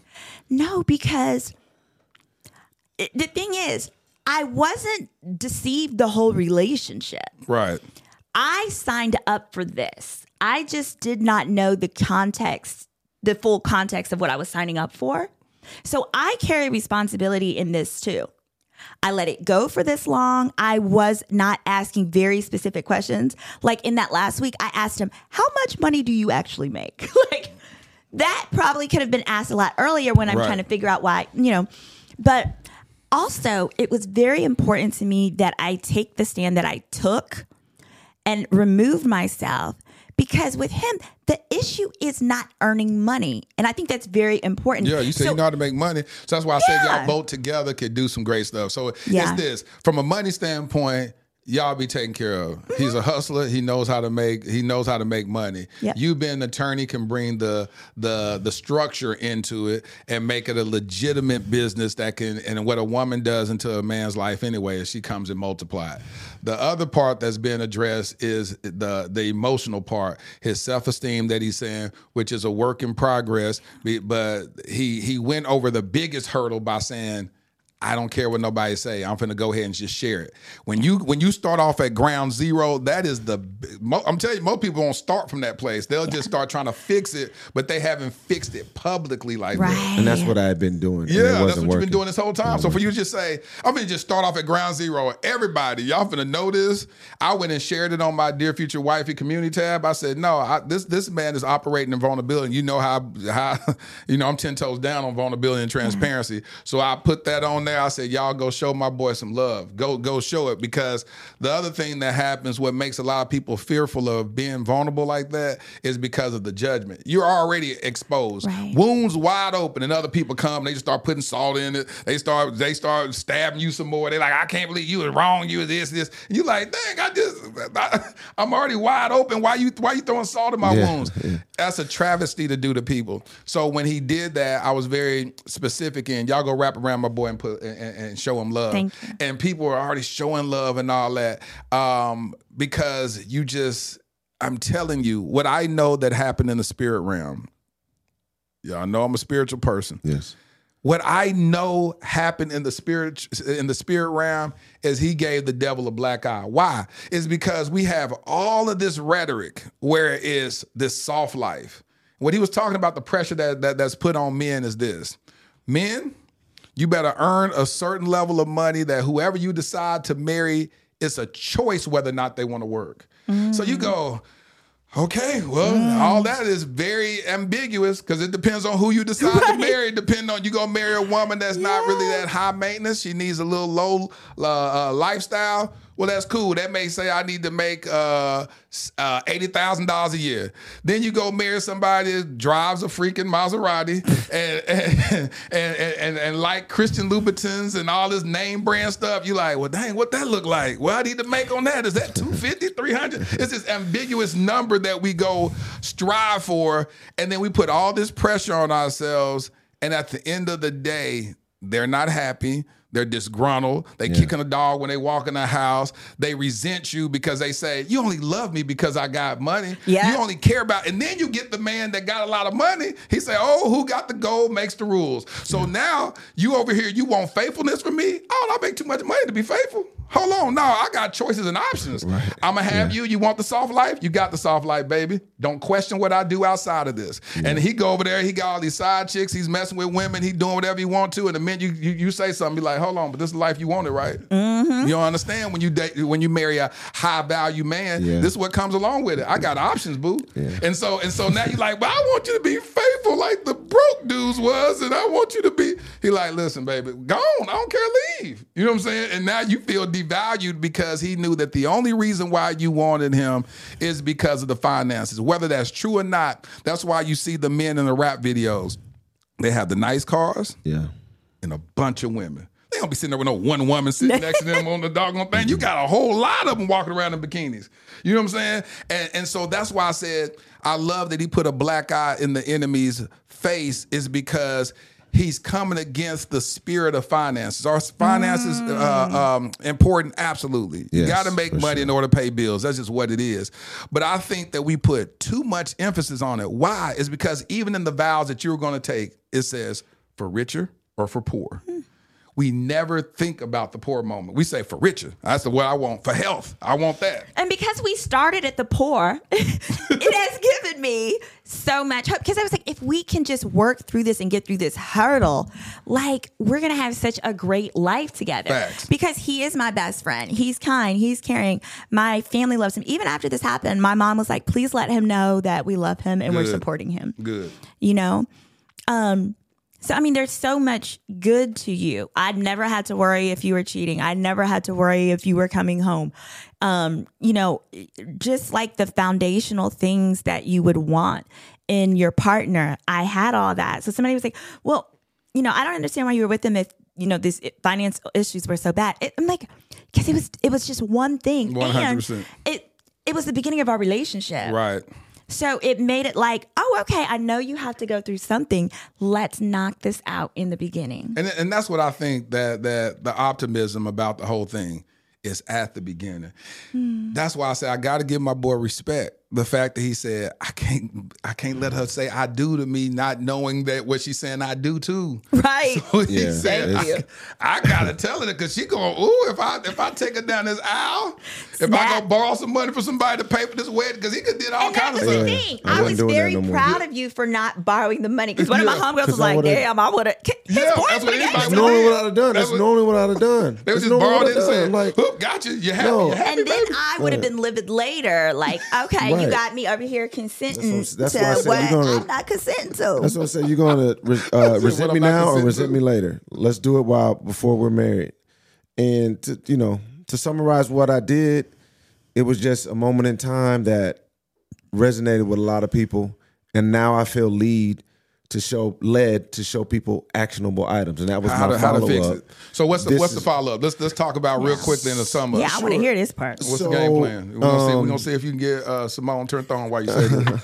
So come on, come win your boo back, my dude. I've enlisted 3 people in the financial realm that's going to be helping me, and I'm going to be showing my process to those others who inspired by the story. So, and they're going to help me just break down this financial house and get to the bedrock and foundation of it and build back up.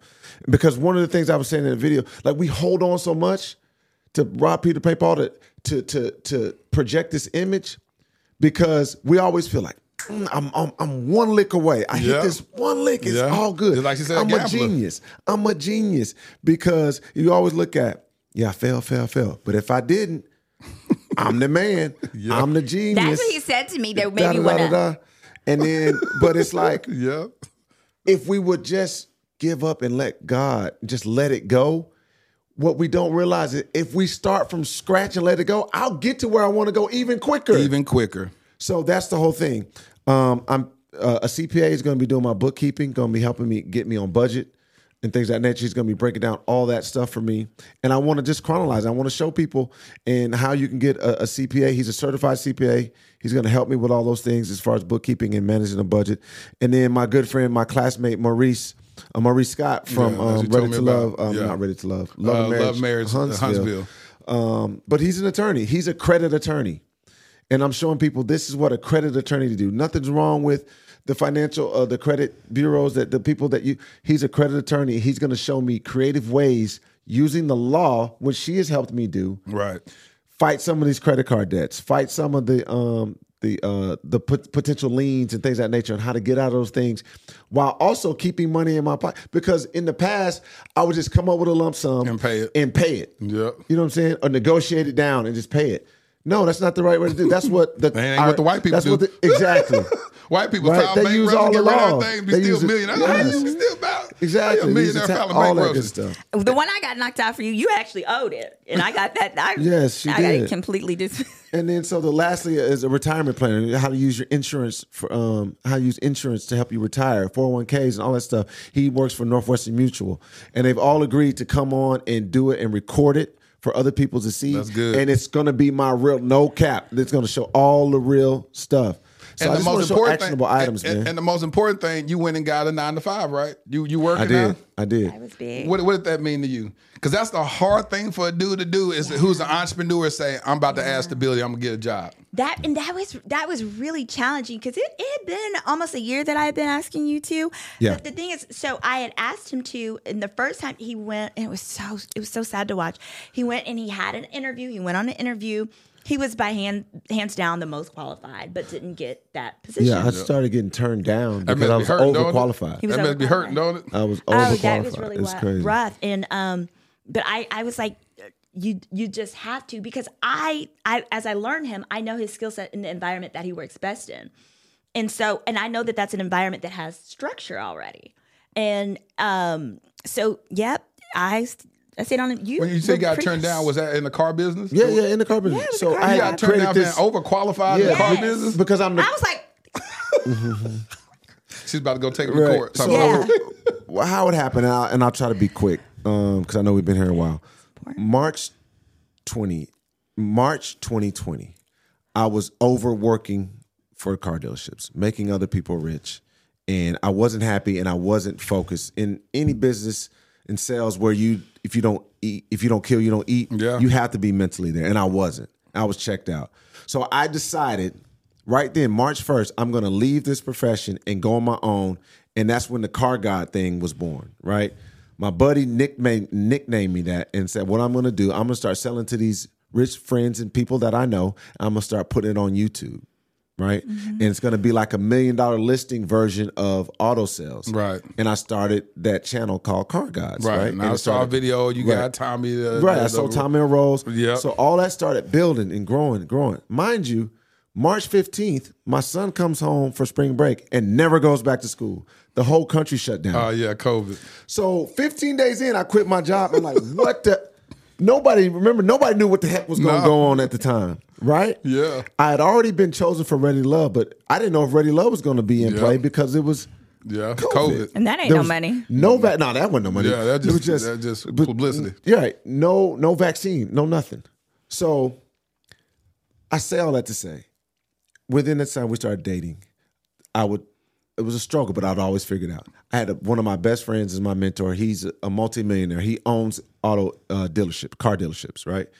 Rashid, go back to work, bro. Go back to work. You're great. Go back to work. Go back to work. I was like, nah, bro. The time I got with my son right now is unfreaking believable because I didn't miss nothing. When I tell you, and the car business will eat you up, right? Y'all work from sun up to sundown. Man, and then she would always say, go get a job. Babe, I'm not ready. The time I have with my son. Because when I go back, I'm going to be all right. I'm close. Remember, I'm close. I'm going to kill it. So anyway, it's one of those things. It's a give and take. And I told her this the other night. I would do a few things differently, but I had 3 years with my son from 7 to 10 that I could never get back. Those 3 developmental years were huge to me. And yeah, I messed up a lot of stuff along the way. But to her, like she said, when I always wait till the 10th hour instead of the first. When it's all about to crumble, I was like, I'm going to go get a job. I'll go get a job. And then I go get a job, I fall right back in. number one salesperson the first month. Second month, number one. I'm about to be it again. So it's like, but that's a gift and a curse because I always knew I can go get a job anytime. I can go get a job. But I started getting turned down because I had created this and they saw the social media and they were afraid that I was going to do side deals. Like, how dumb is that? I get calls from social media selling cars. I'm going to sell your cars. Why are you intimidated by my success? So anyway, so I got a job and I'm killing it like I knew I would. But so you top sales already. Yeah. First. So that's why, and my issue with this, but it's frustrating to her. But to me, it's like I told you. Well, no, I love that part. But my thing was, no, the frustrating like you should have been done it. Yeah, you should have been done it. Yeah, heck yeah. Because he makes so much money. Because he makes so much money in the car business, boy. Lord Jesus. Yeah. Well, yeah, and also I was like, I felt like we need to nip this in the bud now because you're gonna start making more and more and more money, and then you don't want to start spending more again. And your current strategy is just pay down. Some of these debts got to go. Like they don't need to be paid by anybody, and I know the law. Like she said by anybody. You need a plan, basically. A plan. So how do you feel about what he just said? What he told me before is that he's engaging these people to help him structure stuff. I think that's wonderful. But again, we're still not dealing with the core of the issue. So what is that? To me, I feel therapy? Like I am. Is that therapy? Yes. Okay. So what you feel like is the well-rounded approach. He needs to get therapy and have financial therapy. Right. Absolutely. And we talked about a therapy plan though. Okay. Because it's like, you're treating the symptoms, but you're not treating the cancer. All right. So how do you feel about therapy now, Rashid, without her going? No, that's fine because, again, she made a statement today, and this is part of talk. She's separating our lifestyle so we can be more independent. So at this point, it's about me. Right. So, and it always should be about your, right. To me, the reason I would say that to her is because she had issues that she needed to deal with as well. And it was like, I was the only one. Right. So it's more of a defense mechanism. Right. Not saying, I ain't going, you're going to go too. Because I believe in it. I went a lot after my divorce by myself. And then, you stop going and this and the third. And so I'm going back to counseling. So for sure. And that's more actionable items because I know that's what it would take to win her back. Actionable items like the other things. Right. But I need to do that regardless. If we get back together or not, I'm on this path regardless. Right. And that's another reason I put the video out because I cannot go back. Yeah. Mm-hmm. And I'm going to show these people who want to see it the process. That's good.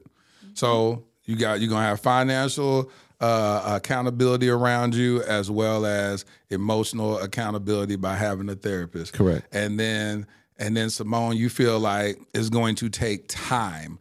What would you like to see? How can someone prove that they've healed the inner struggle that they've had? So a large part of this is I want him to do it his way. Right. Because ultimately, I still want to be able to submit to you in our marriage. I know. So what would you see? Oh, so I don't want to tell him because he's just going to do that. Okay, that's good. Yeah. All right. But I'll know it when I see it. That's good. That's fair enough. I have a strong idea of what I want that to look like. That's fair. So that's good. That's good. But Rashid still has hope. He'd say dwindle down to about 30%, but he gonna do this for himself, and hopefully you fall back in love with him. And I haven't unloved him. I know, but you talking marriage level, because you like you said, he can be my friend. You ain't gonna be friends on to my boy.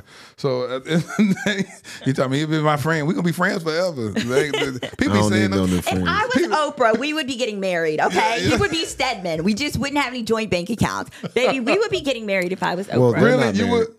Exactly. That's probably why they're not married. Well, he probably does the same financial things you used to do. I'm just saying, if I had millions of dollars, we wouldn't be here. I love him that much. Really? So you tell me, if you have millions of dollars, you will say, "I'm marrying this man. We ain't gonna be joint. We ain't gonna be sharing accounts, but I will marry him." Will I marry him, or will he be my boyfriend for life? See, that's what. No, I probably would. I would. You just signed I would a prenup. probably marry him. Oh, for sure. And he was open to that. You said I'm gonna sign a prenup, and we just went. I got things to lose too. Like let's not get it too. Like, No, that's that's the conversation I had with her. I was like, yeah, let's do it. I'm down with it. But you talking about this make-believe and the make-believe world. No. Yeah. But we talked about a prenup. If you got $1 million, you still said you would marry him right now. I would. That's good. That's it. I want to end on that. Would. That's a beautiful thing. Yeah. That says that finances, you just said something that's very important, that you want security. Even if he's not providing the security financially, he provides a security with you from an emotional standpoint that you would undergird the financial security that you need. Because you just said if you had millions, you would marry him based upon everything else he brings to the table. Correct, because I could obtain the financial security. And knowing the kind of man that he is and how supportive he is, I just have to tell him my idea and he would bring it to fruition, which is of value to me. That's beautiful. Huge value. That's beautiful. When I say that's beautiful, and we're going to let that end on that beauty, because again, you just eradicated that whole soft life mentality of saying that a man needs to be able to take care of you financially. You're not looking to be taken care of financially. You're looking for you want a place that you can submit to. Yeah. And just so happened that the financial part that has come as an ugly dragon in y'all's relationship has shaken the security out of you, where you're like, I do, because this right here is attached to this, and this has it's just too much. I can't trust this, because you said also throughout this interview is that, hey, you've shared these moments of vulnerability with me. You told me that you wasn't gonna let me get married knowing this or whatever. We can get married tomorrow. You know what I'm saying? And so your heart is always leaping towards him. And then you get in these private moments where you begin to think, whether you talk to your mom or sitting in the Porsche, and you just go, but the decision process that's leading to these moments are detrimental. And that is so important. What I see in this whole situation is the love is there. There's still trust there, and safety is just that it's a little fragile in these other areas. So you should feel optimistic, Rashid. You should feel very hopeful. If this is the woman that you want, don't go get all this money and be like, well, forget Symone. Don't forget me another one. Forget her. Back then you didn't want me. Now I'm hot. Now y'all on me. You know? So he said, I'm going to go ahead and upgrade. Forget you then, Symone. There ain't such a thing. Say it again. Ain't no such thing. He said this, which I didn't want to leave, and I want to talk about that. He said that you have options. How do you feel about that? It's true. When you looked at, I think that was a video that you put where you were talking about the age that you are. It begins to be very challenging, wanting to have kids and having to start over with somebody else. Yeah. Touch on that before we leave. I think for me, part of the pain and so forth was because I feel like I gave him my most valuable years. Literally my most beautiful years. I look at the pictures I was when we started dating and now, and I've aged, like, for me, considerably. You say age considerably. Y'all ain't been dating that dang long. You're like, y'all it'll be 3 years since we met in September, but in that 2 years, I don't feel as pretty. I'm not as fertile. That's for darn tootin'. And so I have options, but I feel like they are minuscule in comparison to what they were when we started 3 years ago. 3 years ago, but also because I'm not the same. I don't have the same joy. Oh. I can't trust as much. I can't. That's good. I used to have this ability. I was told that I would make, like, just sitting at a bar, I would make a stranger feel like he could conquer the world. A stranger told me that. He's like, you just make people feel like they can do anything they put their minds to. And I said, well, I'm so glad I made you feel this way in this short meeting. And I used to be able to do that regularly. And I don't think I have that anymore. So I got to work on getting back to me, because I deserve that happiness too. Just that glow that I used to have, because I had so much trust, but also I do see the best in people, and I see the best in him. And I think I don't trust myself. That's what I want you to say right there. I don't trust myself as you don't trust your decision-making process. My decision-making. And that's good. And that's what will take like he was talking about, encourage you to go through therapy, is it's going to start rebuilding that trust and begin to uncover the beauty of who you are and not relegate it to an age. Because you didn't lose value by 3 years passing. You didn't give him the best of your years. You gave that to whoever you was dealing with in your 20s. You know what I'm saying? Yeah, that's true. Yeah. When you was in your 20s, that's when whoever you was playing around with in your 20s and the early 30s, that's where they considered your best years. And I don't even consider anything your best years. Yeah. When you're talking about fertile and kids, yes, we can talk about that. But you didn't give him your best years. You gave him the years that you gave him. You know what I'm saying? And I'll even go further to say that your best is still yet to come. Thank you. Because the wisdom that you have gained from this situation to get yourself to this place of vulnerability. Have you ever been engaged before? No. See, this is a new chapter of your life to go. And that's why I say I look at the beauty of it all. You made yourself... You made yourself vulnerable and open to this thing called marriage. You've introduced this man to your family. Your family loves him. He introduced you to his son. They love you, kid. All that stuff, all this beautiful thing that has happened, and it's not as bad as it may seem in it. Because me having been married and have gone through a divorce, I can look at this and say, this is beautiful. I say it's beautiful because I'm telling you, to deal with it early on is the most amazing thing that you can ever deal with. It's so amazing. It's like, I'm like, you guys, and I'll say this, thank you, Holy Spirit, y'all have the privilege of dealing with it now. You have the privilege of dealing with it now. I'm telling you, y'all can look through my DMs and talk to some of these people I know that are married. When I tell you, it is bad. Yeah, I've talked to people that's been married 15 years, 16 years, and they done dealt with this and way more. You talking about him feeling like a gambler in his decision. I've talked to people in my DMs that are literally dating gamblers he got a house to go to. They done gambled a house away. They done gambled everything. I'm talking about have nothing. Have literally nothing. I've talked to, when I used to do a lot of stuff with the homeless, I would talk to homeless people like, yeah, man, I gambled my whole family. Like this one dude I met that lived in Vegas and was on the streets here in Dallas, he said he gambled everything that his family owned. His wife left him. She had nothing else. She had to go move in with her family. I'm talking about gambling everything away. Yeah. So it's some stuff that people deal with. And what I'm so happy about is not only is he dealing with it early, but then what y'all are able to build, if y'all steward this season well. Thank you, Holy Spirit. If you steward this season well that y'all are in right now, I mean, total submit to it and go, God, what are you trying to tell me to do in this moment? All right, cool. I'm humbled. I've humbled myself. I'm putting accountability financially like he's doing. I'm going to get a therapist to work with me on the emotional stuff so I don't deal with childhood trauma all the way until I turn 50. I'm going to kill this. I'm going to kill this Goliath right now in my life. And then whatever issues you're dealing with, you say, I'm going to kill all this right now. Whatever it is, I'm going to deal with this thing. Now, when I say I do, he's saying I do to a version that he didn't even ask to marry. See, who you become when on the day that he marries you is going to be a different person than it was when he said, will you marry me?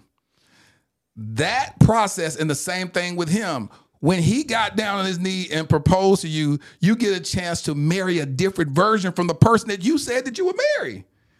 But the new version is going to be 10 times better than the person that got down on his knee. That's what y'all have set before y'all right now. That's the beauty of it all right now. And so that's why I say it's not such a bad thing that y'all going through this. This is the grace of God allowing y'all to deal with it. Start from a clean slate. He ain't got nothing. He withholding nothing. You know who he is. He like, this is what I am. The world knows who I am. But then watch how the world watches him glow up.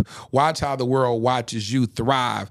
And you know, I still speak that y'all are going to be together. And the process to the promise is maybe ugly, maybe unconventional, but what y'all will have in this moment will be something that's unstoppable because y'all went through the storm. Yeah. A lot of people want this easy stuff. Marriage ain't easy. No. I'm seeing people been married 10, 15 years getting divorced. I'm like, how you be married to somebody 30 years and getting filed for divorce? Yes. You know why? It's because they swept all the stuff under the rug through all those years. Yeah. I was talking to the couple that was there, my boy Jonathan and Tatiana married. Went through a rough season, year 10. Beautiful couple. Year 7 to about 11. For 3 to 4 years, They hated each other. They despised it. It was like, he said, while I'm pulling in the driveway, she jumping out the car before the car stops. They sleeping in different rooms. I said, were you subconsciously saying, I'm waiting for the kids to age out of the house and leave? We're going to get divorced. He said, yeah, I actually believe I was doing that. So here you have this beautiful couple that experienced that in their marriage where they want to throw in the towel. Well, praise God that they overcame it. But their engagement process wasn't as tumultuous as this. So that means that when you either gonna go through it at the beginning, you're gonna go through it in the middle, you're gonna go through it, you're gonna go through some stuff. Yeah. Y'all going through it early. Yeah. And that's the beauty of it. If y'all could weather this storm and you give him this space like you need him to do to go through his maturation phase and for him to re-earn that trust and that submission, because submission is extremely important. You know, heaven forbid y'all got married and you still didn't trust yourself submitting to him. That's going to cause a whole other set of issues. Yeah. And so my boy is going to do what he's supposed to do to gain that, and you're going to willingly submit to him when it's time for you to get married. And that's what I'm believing God for. Thank y'all so much for sharing your heart. Thank y'all for being vulnerable. Thank y'all for being transparent. Y'all kicked off season 7 with some real stuff. Hey, this is tough topics. And I'm glad that y'all 10 toes down. Thank you for having us. Thank you for being a support for both of us, man. Because I love y'all. Y'all are great together. Appreciate you. Thank you so much. We love you, bro. When I saw y'all in the first episode with me, I was like, oh, y'all work. Like, y'all balance each other out. Rashid be kind of serious like this, and then Symone just a complete silly. Yeah. She's silly. I don't care what anybody thinks about me. So we're balanced. It's balanced. Yeah. And now he don't care what nobody think about him. Right. Facts. So y'all there now. So that's the thing about it. And so y'all have gotten to this place of equilibrium, and, you know, it's just, I can't wait till y'all, man. Thank you. Lord Jesus, I get emotional when I think about marriage. Thank you, man. Thank you so much, bro. Yeah. Anything y'all want to say before we close out? No, just thank you for your support. Check out my YouTube channel, which is called Girl, Is That Legal? Every week I give away a free background check to anyone, a woman, man who wants one on the person of your choice. So, you know, that was how I found out some of the issues here, and we were able to address them. But it's also how I've helped people like make sure that they're not moving in a criminal with their kids. And it's fun. Girl, Is That Legal? Girl, Is That Legal? Rashid? Just more stuff, just showing some more transparency and showing the actionable items along my process. And that'll be on Ages and Stages, and then they can see all of the other things on my social media. Rashid _ the car god. That's it. I appreciate it though. Appreciate the platform. I hope it can help some people. And that's it, man. I'm going to put some links to that in the bio. Heavenly Father, we come to your day. Thank you for the opportunity for these vessels to be used by you, God, as they operate in this level of transparency and vulnerability. I ask that you continue to heal their hearts, heal their minds. God, I ask that you begin to perform surgery on those broken places, those places that were broken even before they even met each other. God, I ask that you begin to heal those childhood wounds or issues that they have gone through. And God, I ask that you do something new, that you do something afresh, that you take these experiences, God, and you allow it to be a beacon of hope for people that are watching this episode, those that are going through financial issues in their homes right now. God, I ask that you help them to develop strategy on overcoming it, that they first come to a level playing field and begin to be vulnerable with each other, letting each other know what's going on, wives that are going and shopping behind the husband's back and sneaking the stuff in their closet and acting like it's always been there. You know, all those little things that people do, quote unquote, that are signs of manipulation. I ask for are people that have extra bank accounts that the spouse don't know nothing about. They got them a little just in case this marriage don't work out. These little funds set aside for that. God, I ask that they begin to heal those things, those areas of distrust, in the name of Jesus. And God will continually give you the praise, the glory, and the adoration. And we thank you, God. In Jesus' name we pray. Amen. Amen. Amen. Hey, y'all give it up for Rashid, Floyd, and Symone Redwine. Thank you. Thank you. Ladarian, thrusted suddenly into Child Protective Services in 2015. My nephew, black, a boy. The likelihood of being adopted outside of kinship, slim to none. Armani, 16 years old, black, a boy, with 5 years in the foster care system before I even knew his name. The likelihood of ever being adopted, yep, you guessed it, slim to none. While Ladarian and Armani were trying to survive and barely thrive in an overpopulated and underfunded foster care system, I was living my own life, doing well professionally. Having been a single father with a daughter who at that point was doing well in college, it was my time to live my life, right? Wrong. I felt unsettled, tireless, agitated. There are just too many of our black children stuck in ambiguity and in the limbo of the foster care system. In 2017, I legally adopted my nephew, Ladarian. Fast forward to 2019, I had no ties to this other young king, but I felt God instructed me to adopt him also, and I obeyed. Starting over with parenting should have been enough, right? Working with various foster care and adoption agencies to help bring awareness to the countless young black kings in the foster care system should have decreased my agitation, right? Joining the board of directors of Advantage Adoption, an organization that helps find permanent adoptive homes for children in foster care, should have led to some type of resolve, right? No, not at all. None of it felt like I had done enough. I now realize that every one of those experiences was laying the fundamental foundation for my life's mission, Kingdom Royale. Kingdom Royale will be a luxury, state-of-the-art home for foster boys. Our first location will be in the Dallas-Fort Worth Metroplex. We will utilize the whole person approach that instills identity, empowers them to advocate for themselves, and enlightens them regarding new perspectives and limitless options that they thought were impossible. Though the young kings will attend the local public schools that are in proximity to Kingdom Royale, our at-home curriculum will broaden their worldview through participating in the arts, attending various cultural events, learning about and engaging in multifaceted discussions about current events and even relevant historical context, introducing them to gardening and landscaping and even caring for our animals on our farm and on-site stables. We just launched our Startup Capital campaign with the goal of raising $2.8 million. Now, why $2.8 million? Well, in 2017, I created a web series in which I performed random acts of kindness for targeting the homeless community. One of the most notable successes was that one of the videos went viral, garnering 28 million views. However, one of my biggest regrets is that I didn't raise a single dollar to help in implementing a more sustainable plan for the homeless community. So throughout the years, with much remorse, I reflected on not maximizing that moment. I knew if at that time, just 10% of the viewers donated $1, we would have raised at least $2.8 million that could have really established long-term support for the homeless community, or at least started a long-term initiative to do so. This is my do-over. This is our new beginning. Together, we can attack this at the root by specifically helping our homeless black boys who are already disproportionately represented in the American foster care system. I'm Laterras Whitfield. I've been nominated for 3 regional Emmys documenting my work with the homeless as well as my personal adoption journey. Despite those accolades, the greatest award for me is truly providing the infrastructure for a transformed life.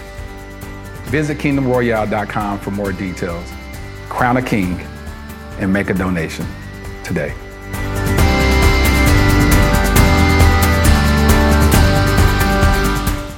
Man, we're off to a great start. Season 7, Tough Topics. You know, I really want to tackle tough topics because when not discussing this stuff ahead of time can lead to ultimate failure and demise of a marriage when you overlook certain stuff that need to be addressed, even in the dating phase. It's never too early to talk about stuff that may be deal breakers for you. You can save yourself a whole lot of time. Well, shout out to Symone and Rashid for trusting the Dear Future Wifey platform to provide a safe space for them to be able to share something that's very sensitive to them, something that they're going through in real time. So Rashid and Symone, I honor you for bearing your soul, sharing your heart, and trusting the Dear Future Wifey podcast to be a place of non-judgment. So thank y'all so much, and we're going to be definitely praying for y'all to overcome this and Let God's will be done for y'all to be totally submitted to the will of God.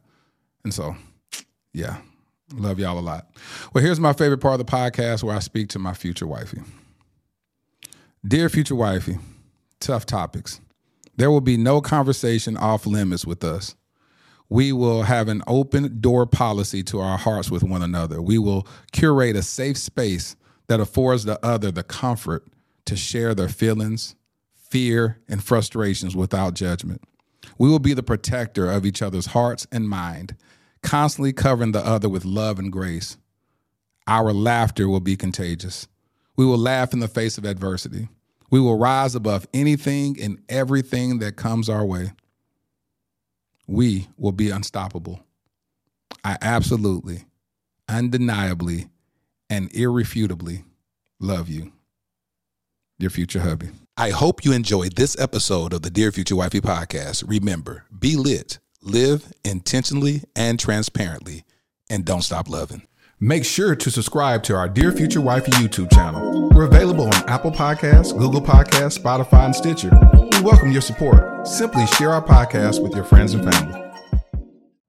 You know how to book flights and hotels. All you're missing is a tool to plan the travel experiences you'll have once you arrive. That's why you need Viator. Book guided tours, activities, excursions, and more in one place to make your trip truly unforgettable. Viator has over 300,000 travel experiences to choose from. Everything from simple tours to extreme adventures and all the niche, interesting stuff in between. So you can plan something that everyone you're traveling with will enjoy. Real traveler reviews give the inside scoop from people who've already been on the experiences you're considering. So you can plan with confidence. Free cancellation helps you plan for the unexpected. And 24/7 customer support means you can travel worry-free. Download the Viator app now and use code Viator10 for 10% off your first booking in the app. Find travel experiences for you. Do more with Viator.